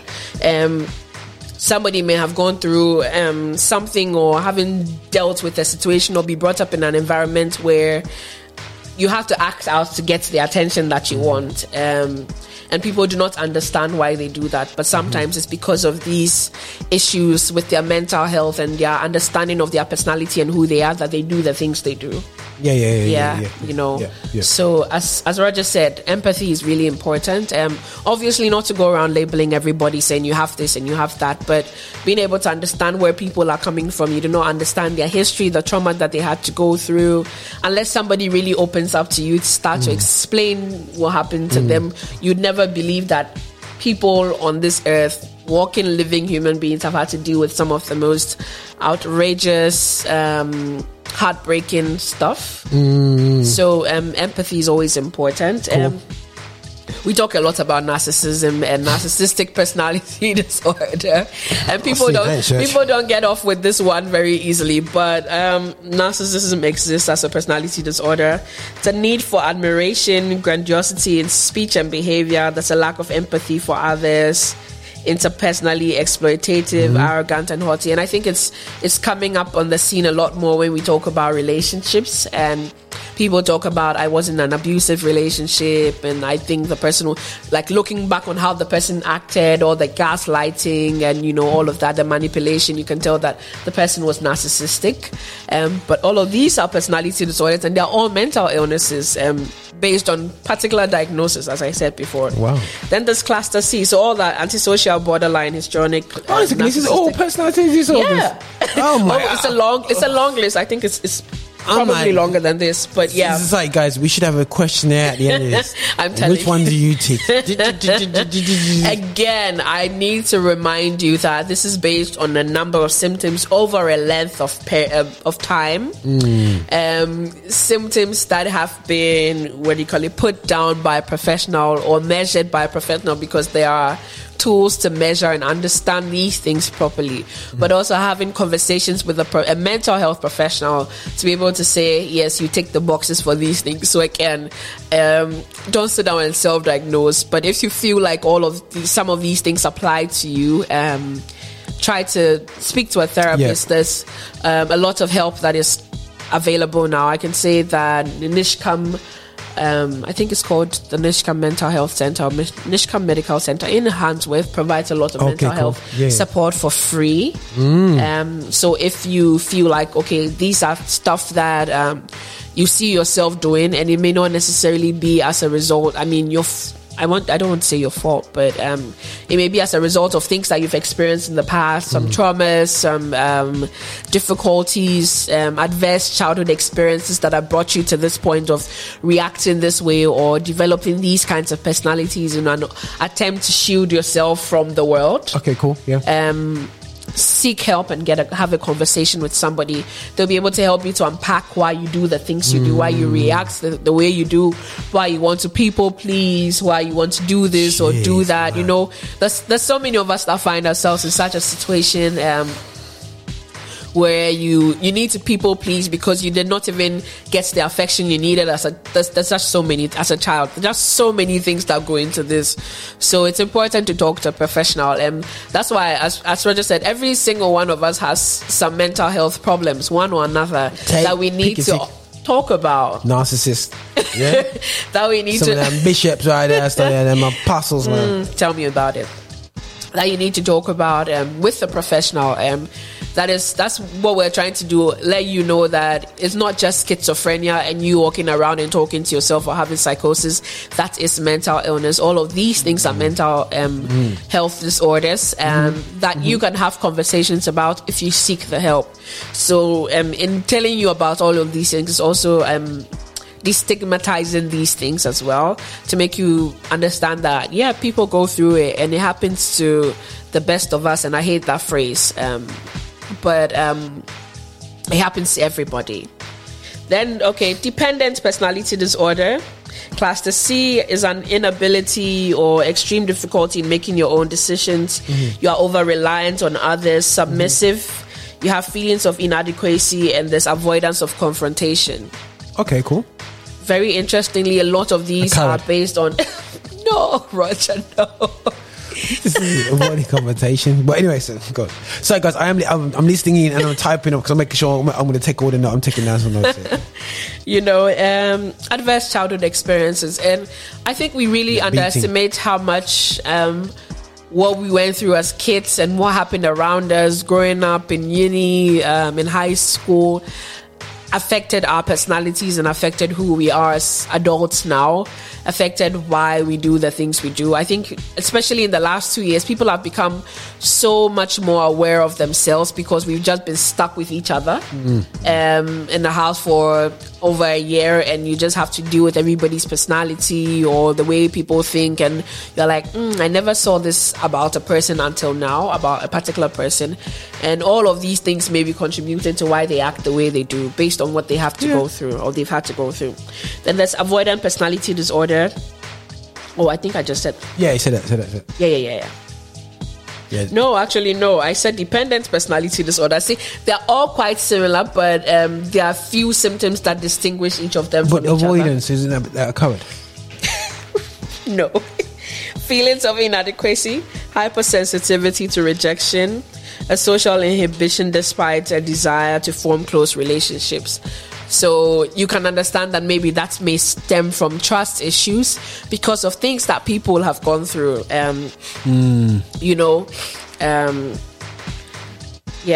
Obsessive compulsive disorder. I mean, let me give you an example. Take for instance somebody who has just been released from a prison system and has to be reintegrated into the community, or that they had to go through the life of crime, whatever, and then being put into a prison and coming out into a society where everybody recognizes them as a criminal. Nobody wants to accept them. Nobody wants to mingle with them or roll with them. Obviously, their adverse reaction to these feelings will be to avoid people. Yeah. Or if they're not avoiding people, they're acting out in a different way. It's very interesting when you start to understand why people behave the way they do, and it helps you to be more empathetic. Obviously, not to give everybody a green card to act silly. Yeah. In quotes, because some people just. And for me, being a Christian, it just helps me to even unlock why people behave the way. People just take on board too much, and I think sometimes we just or put on people too much. But sometimes we just relax and just say, okay, I'll see you. Just take your time. But that's good. Yeah. That's all personality disorders. All of it. I've not even talked about obsessive compulsive disorder. What's that in short? OCD. That's it. Which comes under anxiety as well. It has a root of anxiety, but it's a preoccupation with details and rules, excessive organization, perfectionism, orderliness, miserliness. Don't say people who are misers have OCD.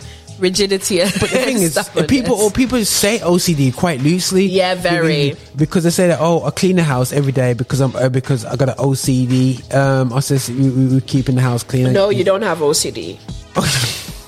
You just like to clean. It's a different. Listen, OCD is debilitating. So over the years they keep on saying like, got an OCD for cleaning the cooker, OCD for just doing something that's possible. Maybe you're just a bit of a perfectionist and you like things clean. I mean, some of us do. Like, we like to straighten things when we see them like that, and it's just the way our mind sees things and the way our mind, experiences discomfort or. I'm not even going to the psychology of trying to have control of everything. We're going to have a whole session here, but yeah, control. But the term using OCD loosely is not right. What it does is that it's dampens the experience of the people that are actually dealing with it. Because if Roger actually has OCD and Roger can't, walk out of the door without clicking the handle 3 times because he thinks something is going to happen to him if he doesn't do it. And for me, I think that, I like to clean the handle before it's just nice, but it's because I don't like germs or somebody else has touched the door. It's different for Roger than it is for me because it really governs his entire life. If he doesn't do it 3 times before he goes out, he's going to come back and try to remember if he did it 3 times and be distraught. Distraught, It's a whole different thing. Listen, we could have like hours and hours and hours of conversation about mental illness and mental health, disorders, because there's a lot to talk about there. Cool. But the end goal is empathy. Empathy is so important because you do not know villainizing people and whatever. Exactly, you do not know where people have come from and why they do the things they do. Try to understand, but also I want to use the word be a bit discerning, because the term for mental illness is being thrown around a lot loosely now, and people are using it to get away with things or get validation for the way they are behaving, when sometimes you're just being, I want to say silly, but you're just acting out the wrong way when you know that there's a different way to act or behave in a particular situation, but you deliberately want to hurt somebody, or people are just evil. The fact that this mental illness exists does not negate the existence of evil. Okay, it doesn't say that people are not wicked or people don't want to intentionally hurt. All of these things still exist. Just to put that out there, because even I find that because you understand human behavior so much, when people even go out of their way to hurt you, you're trying to empathize with them and say, oh, it's because you had this experience and because you did this and this happened. But no, you are just being a terrible person, and some people need to be called out for that. So I mean, there's a space and time for all of that, you know. Just putting that out there. And then this bipolar disorder, which I find is a term that is being thrown around a lot. And different types of bipolar disorder. But what happens in bipolar is that you have a percentage of depression and a percentage of So mania. bipolar is still a personality disorder. It falls more under affective disorders, which is where depression comes in. Okay, cool. Yeah, That's cool. So I'll put yeah. on bipolar separate. But so what happens with mental illness diagnosis is that you find a lot of comorbidities. You find a lot that if somebody is depressed, there may be a rollover into anxiety. Okay, cool. So that's what I mean by comorbidities, that two different illnesses can function in the same. They are all interconnected at one point to another. Almost, even though they are classified in different groups, it's just to be able to understand the distinction and how to treat them properly or address every problem. It's like the way if you had, let me say, I'm diabetic, okay? If I was having a hypo where my blood sugar was low, I'll start to feel disoriented, I'll have a headache, I'll be dizzy, all of these things. In order to be, even though these are sub-symptoms of the condition, in order to be able to treat every single or address every one of them properly, or understand the core. Yeah. Cool. And so that's where comorbidities come in, okay? Cool. So yeah, bipolar disorder, which a lot of people have, but a lot of people do not know they have, where there's one phase or one part, and it depends on the percentages, how the diagnosis goes, that a person just has, I think they call it loose behavior, where they're just doing a lot of things at the same time. And what happens with mania in the manic phase, they call it the manic phase, is that the brain function that helps in prohibition or executive functioning that helps you to make decisions properly, it's not working well. So what happens is that there's like neurons shooting in your brain all over. Let me explain it that way. And you can't do one thing at a time. It's like you want to drink water, you want to write, you want to jump, you want to do everything all at once, because your brain is sending different signals to do different things at a different time. So you find that a lot of the time when people have manic disorders, they are spending a lot of money, they are doing a lot of things, they are partying, they're doing things that are outside of their behavior, a bit outside of who they normally are. And then what happens is that after that manic phase has passed, depending on what the percentage is for mania versus depression, they fall into a state of depression. Oh, so that's where you see that two type of personalities, because there's total opposites. Well, there's bipolar, means that there's two polar opposites. Yeah, exactly. So you got the extreme manic and how am I? Yeah. I remember when I was working.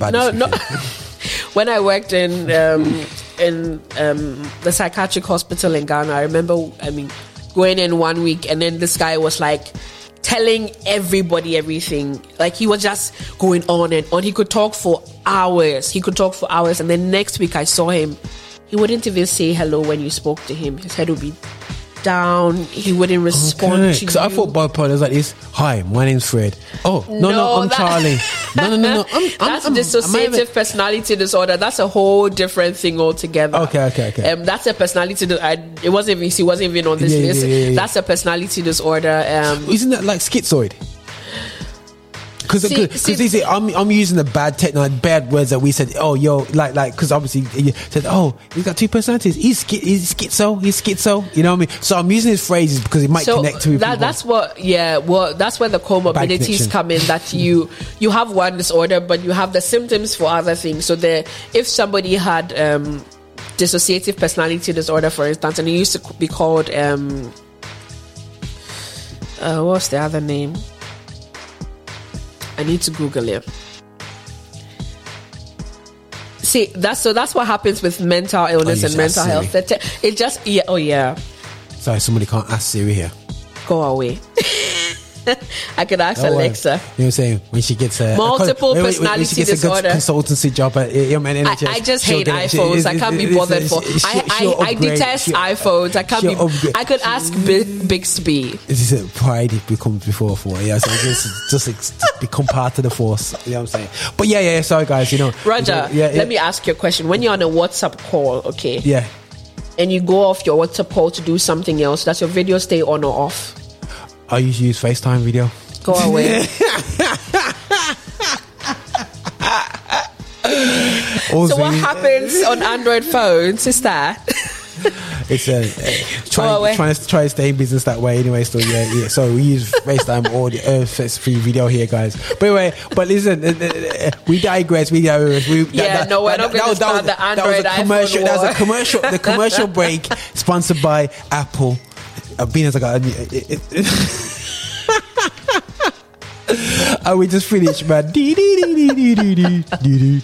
tunes hit up there. But anyway, go back to skits looking at different things. And what I'm looking at is looking at bipolar. We do loosely use bipolar. I remember, treatments for bipolar. I've seen people have to be medicated up, maybe unnecessarily, maybe, and the thing is, guys, it's good.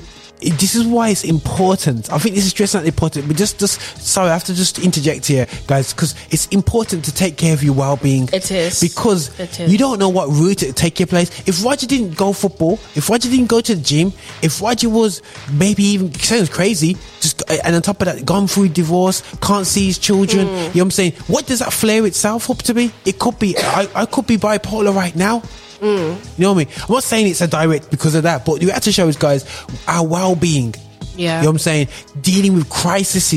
I've been through crisis management, is crucial. You know what I'm saying? Yeah. Because we all go through crisis. People go through death, bereavement, different things like this. The crisis that we've faced as a community over these past 2 years is incredible, and that's why we have to look at this. And this is why taking care of your well-being, go for a walk, get some fresh air. Stop teasing yourself and getting vitamin D. Not saying you shouldn't. Go for a walk in the sun and get vitamin D the natural way. Up on black, no, still go for a walk. There are other things it can do. So that's just me, guys. Take care of your well-being, because I'm going through this list here. I'm going, there could be traits in us, but they only expand when we don't deal with our situation. Yeah, because what happens is that we feel like there's nothing wrong with us. We don't want to talk about it. We're resilient, and I use resilient loosely because, or not loosely, but I'm beginning. We use a lot of escapism. Yeah, exactly. Whether it's worship, exactly. whether it's going to church, is a form of escapism. Because sometimes it distracts us from what we're really going through. I'm not saying church is a bad thing. It's something in our churches we have to be practical with as well. And there's a lot of practical churches out there, but we have to be careful that we don't keep it's saying that, so and so gets drunk, so he uses that for escapism. Escapism is so many different things. Playing computer games all night long, running away from the truth, different things like that. I don't know. I suppose you're talking about how people cope, and there's positive coping strategies and negative coping strategies. But I talk about resilience in the sense that we think that we're so strong that we don't need to talk about it. And I find that within our community, of course, we are strong, we are resilient. We don't have a choice. We have to be. But based on the things that happen around us, all the discrimination and the racism and the adverse environments that we live in, but it's important to have these conversations, or just simply talk. Go for a counseling session and just pour your heart out and say, this is how I'm feeling, this is how I've been thinking, this is what happened while I was in this place, and this is what. But it's like, we don't want a stranger to know what's happening in our heads. So we wait until we have reached breaking point, and then we can't be helped as much. Because think about mental illness as a biological thing. If you had a physical health problem, maybe cut yourself and you didn't treat it properly, and you didn't go to the doctor and it just kept getting infected and eventually you have to amputate it. Yeah. Think about mental illness like that or mental health problems like that so much that we don't talk about it. When it gets to breaking point, crisis point, exactly, then the best that can be done is that you're put on medication. Or sent away. Yeah. Sectioned. And I mean, there's a whole conversation about that anyway, but sometimes that's where it gets to. So start talking about it now. There are a lot of services available, some online, some anonymous, the support groups. I recently found out about Codependent Anonymous, and I talked about dependent personality disorder, and then you I think I have that. And it's based on something that happened in your childhood or as you were growing up, and you realize that, I need to talk about this with other people that may have gone through the same situation, and this is why we all act the way we do, and we are accountable to each other and all of that. It's very, very key. It's important. Cool. So yeah, we learn something new every day, don't we? All right, guys. Yeah. Yo, man, that's but so what we got after buy?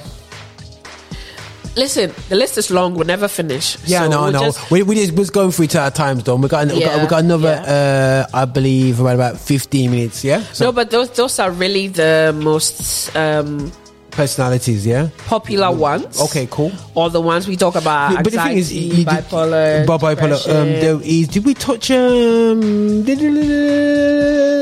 Asperger's? You mentioned about right. So I saw Asperger's, and Asperger's, it was like one of them ones where Explain Asperger's, because how on earth I thought that was more to do with a physical, the real NHS handles that, not the mental team. So what team handles in the NHS? It's not the mental team that does that, is it? Mental health team. It's the other team. I can't really tell, but okay, cool. It's classified as a neurological disorder. Okay. And it's on sometimes on the autism spectrum disorders. Yeah. I mean, scale. So autism under on It used to be in the DSM as a mental health disorder. Yeah. Under learning disorders, where you have autism, you have ADHD, ADD. Attention deficiency hyperactivity disorder, attention deficiency disorder, a few others, but it's beginning to be disputed as a mental illness. I don't know if it's in the recent DSM. I need to check that, but it's just classified as a learning disorder or learning difficulty, rather than it's a disorder. So it's the politically correct term keeps changing, so I'm just being careful. If I'm not using the right term, I'm sorry, but they are now considered more as learning difficulties than learning disorders. But sometimes the reason you find them under mental health is that they affect behavior. I mean, because they affect behavior and they affect mental health as well, then there's that comorbidity that comes in again. No, that's cool. Yeah. So Asperger's is it's considered to be on the mild end of the autism spectrum. And the three primary symptoms are that there's difficulty with social interaction, people engage in repetitive behavior, and there's rigidity in thinking, and a focus on rules and routines. So that's what I think that's what they call high functioning autistic. Yeah. I got Asperger's, exactly. So what it says is that often individuals with autism with Asperger's have a normal or above normal intelligence. So they can go to mainstream school or hold down jobs and things like that. But these are under the learning difficulty spectrum. That's a whole different conversation to have. Quick question. Something I bumped into is Tourette's the other day. Somebody had Tourette's on the football pitch.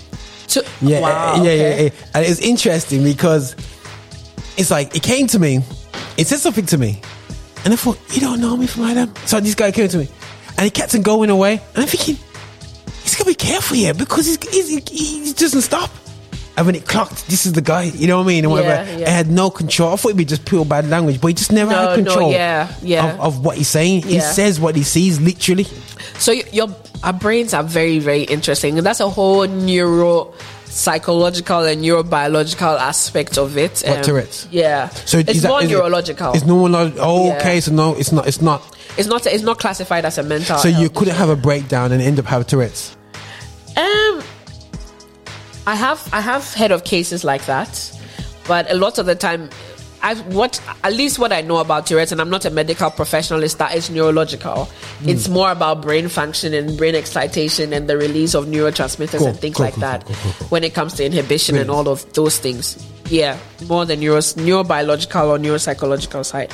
But disorders, we don't run out of them. A quick look at it. Let me see. Have dissociative. That's what you were talking about. Dissociative personality disorders. What's that? Dual personality. Yeah, it's called cool. dissociative personality disorder. Where a person actually has different people living in their heads, proverbially, or it's the word proverbially. Sorry, my English is all mixed up today. So, as a Christian, how do you cope with that? Dissociative personality disorder. Yeah, because it's just demons, isn't it?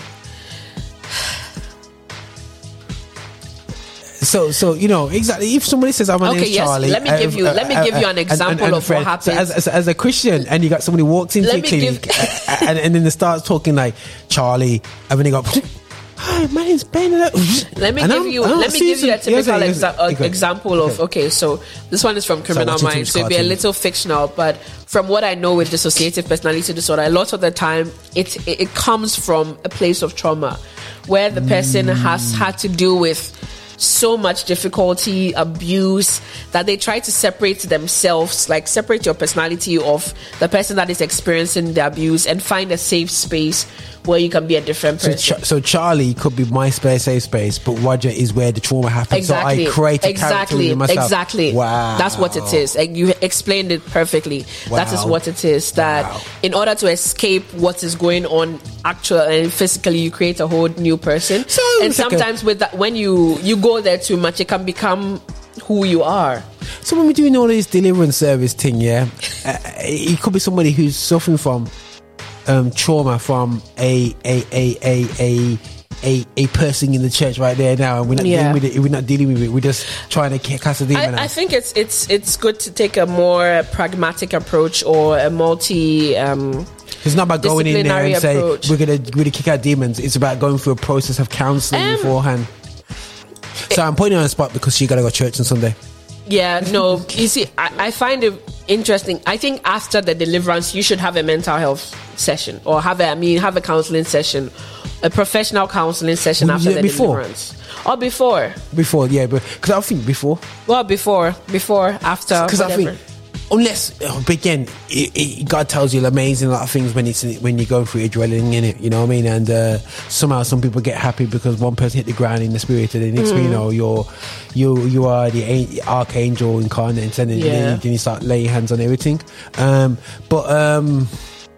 Yeah, that's very interesting. So, I mean, before, after. Sorry, guys, I've seen too many personalities in church coming out of two people. You know what I mean? You know, I've seen it. You know what I mean? And people, but that does not mean that there's not demonic. In what do you call it? How do you guys cope with the word? Is demonic in the realm of conversations when it comes to mental health, or is that's like the? It's totally avoided. But I mean, when you talk about things from a spiritual perspective, you know that these things are real. The Bible talks, for instance, of the Gerasene demoniac, and how he had so much excessive strength that he could beat people that came around him. There may have been an element of mental illness to that, but whatever it is, Jesus was able to heal it. It must be tough. Heal the the biological, the physical, the spiritual aspects of it. He dealt with all of it. But that does not negate the fact that we need to be able to have conversations about mental illness in the church without always demonizing people. Because like I said, when they're having to have two personalities is wow. It's just like when you look at it, you actually breaks your heart, man. You know what I mean? Because they had to and like you said, you know, you watch things like Criminal Minds. Like me, I watched a program called Sinner. I love. Listen, I'm on my 6th rerun of Criminal Minds, and it has 15 seasons and 24 episodes in every single one of them. I can't start it, you know. How many episodes is there now? How many seasons? 15. It's done now. Oh, it's done now. I can't. If I start it, I won't finish it, man. You know what I'm saying? You know? I think I have commitment issues because I start to watch something else, and I'm like, nah, it's not as good as Criminal Minds, and I go back. Oh man, I must have been to watch Sinner, and it's like it's amazing because and the cop, that Yeah. detective who kind of works with people. There's this one girl. She killed somebody based upon a song that he played. Yeah, and but that was all based from her trauma. It was a trauma response. Yeah, there's a trauma response to her. It was a trigger. A trigger. But that guy was playing a track. That guy actually, she remembered him, who was in the room when her sister got killed. So she saw him. He recognized that, and then everyone's like, "Why is he doing this?" And then when they realized that he was in the space where her daughter. Yeah, it was deep. But the police officer looked into it, but because his mindset was kind of not messed up, but just going on a bit more deeper, it wasn't just chucking it away. You know what I mean? I think what all of it really explains to me is that we are spiritual beings at the depth of it. Because where do all of these things hide? And I'm talking about the Christian side as well, because there's a place where all of these things stay, and there's the brain explanation, there's all of these triggers, but I mean, you tread with caution when you're talking about these things, because people can easily misconstrue it. But it is a subject where I think that we are doing things like this with mental health, guys. You know, as we conclude this today, it's something which is a minefield, because we are actually putting onto paper things that we've never put on paper, and we just left it into the mystic. We mysticized the elements of spiritual. We just everything gets spiritualized. And people don't realize. I think it's a tough balance, guys, because things that affect your character by how you know me, and it's like, you know, predators in churches not being dealt with, because we're not counseling people. We're just trying to just solve the situations, but predators just live large, and we're wondering why we got issues in the church. It's because of these guys or girls going around doing what they're doing. It's really tough, man. It's really tough. You look at, you know, me just phrases that we utilize, you know, bipolar, OCD, when we say schizoid, you know what I'm saying, you know what I mean, people like this, like for me, I was about 17, 18, and I said to somebody, we've talked about bipolar, and this is about, you know, how many years ago this now? 30 years ago. So when they said that they used medication for bipolar, I was like, well, you just deliver the person, deliver the whatever's bad. You know what I'm saying? So that was my mentality. Like, you know what I mean? Like, I'm not. So it's really finesse, man. Yeah, it is. It is really finesse. But guys, you know, I know that Bishop Jackson's looking to do some bigger versions of Rock Solid, where we'll be going to his church and having round table conversations. So I'm sure Angela will be up for the spiritual and the mental. You know what I'm saying? Which one do you fall into? And there's a lot of our people in that system. They come to church to go hallelujah, but they don't tell us about how they feel when they're seeing. Because Pentecostalism, there's a lot of demons. I mean, how do you explain it? Jesus. Anyway, you just don't explain it and just shout Jesus. You know what I mean? But I don't know. It's a tough one. It's a tough one, guys, because, you know, you look at the guy who had a legion, you know, and you know, he casted it out there to put the demons into the pigs, and the pigs jumped off the thing up, and there is got to be some truth to it, because spiritualism and spirits transcend all religions. And non-religions. So you get spiritualists believe. So there's got to be some truth to the spiritualism. I mean, being a person of faith, I believe that there's a whole different higher realm or dimension that we can't see. Or can't fully understand or grasp a hold of, you know. But it's also important to be able to discernment, and I keep saying, because discernment is key. It's important to know how to address it, especially as a believer. That's why the Holy Spirit gives us discernment, and we need to ask for it on a daily basis, because you do not know why somebody's acting the way they do, or I don't know. The Holy Spirit just gives you an understanding of why a situation is happening, or just lets you avoid it for a particular reason. Sometimes you don't need to know it, because our human minds are, or our environment puts us in a situation in such a way that we try to rationalize everything or find an explanation for everything. But sometimes it's just leave it. You know, Wow. so discernment is key. That's what I can say. That if you're a believer and you're listening to this, as much as mental illness exists, discernment is also key in being able to understand both sides, the spiritual and the physical or mental health part of it. If you put that in your PhD at the end, would you get a pass? Hey, the PhD, what? She's one of them. I paid enough school fees already. They're going to have to pass me, man. All right. No, guys, listen, this is fantastic, sis. And thanks for, listen, guys, if you was like, it's going, that's too much. This is the reality show. It's how deep, you know what I mean, this subject is. And any questions, this is about making you aware, yeah? Yeah. So we can stop, you know, being ignorant about our loved ones around us, start being more calculative, stop saying, shut up, boy, you're too noisy. You know what I'm saying? Start, like, you know what I mean, start being understanding people, understanding what people are going through at work. And I think stress at work, you know what I mean? You know what I'm saying? It brings you know what I'm saying? You know, that's stress related disorders. So there's tons of them, and I think sometimes we don't respect that. Basically, sometimes you might not want to eat, and it becomes an eating disorder, or you might want to do gym every day, and you get so obsessed with gymming, and that's another. You know, certain things people, you know, who wasn't fit and then gone over fit, you know what I mean, and their bodies are incredible. That could be a bit of a mental illness. When you see some of them guys in there, you know, they're a bit ding ding ding ding ding ding in the head. You know, I go in the gym and they're like, how do you do this every day? You know what I mean?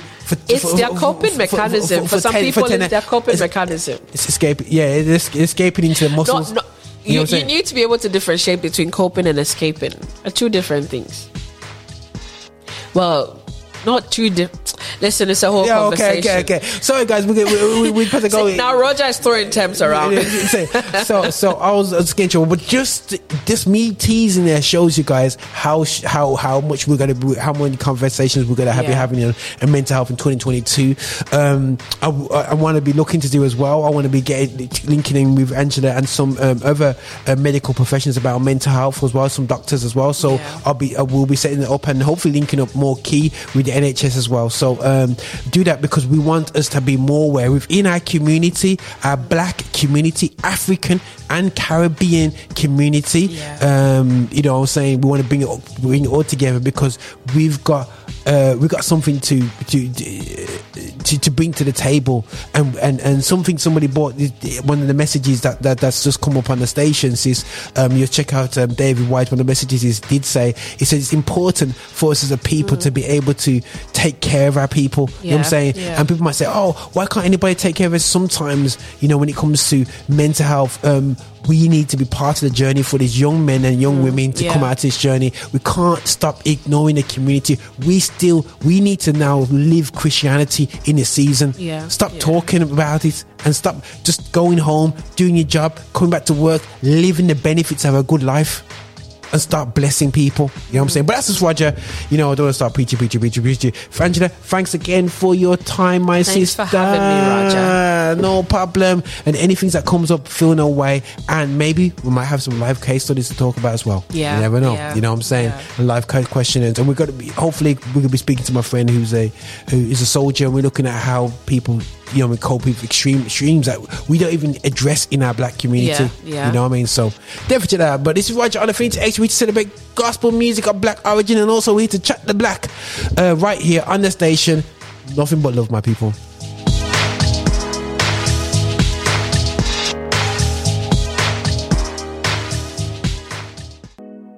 Thank you for watching the content we're putting out. Listen, make sure that you are liking, subscribing and following us on all our social channels, including patreon.com. Make sure you're finding us on there to support what we do so we can support you. And remember, guys, be extra.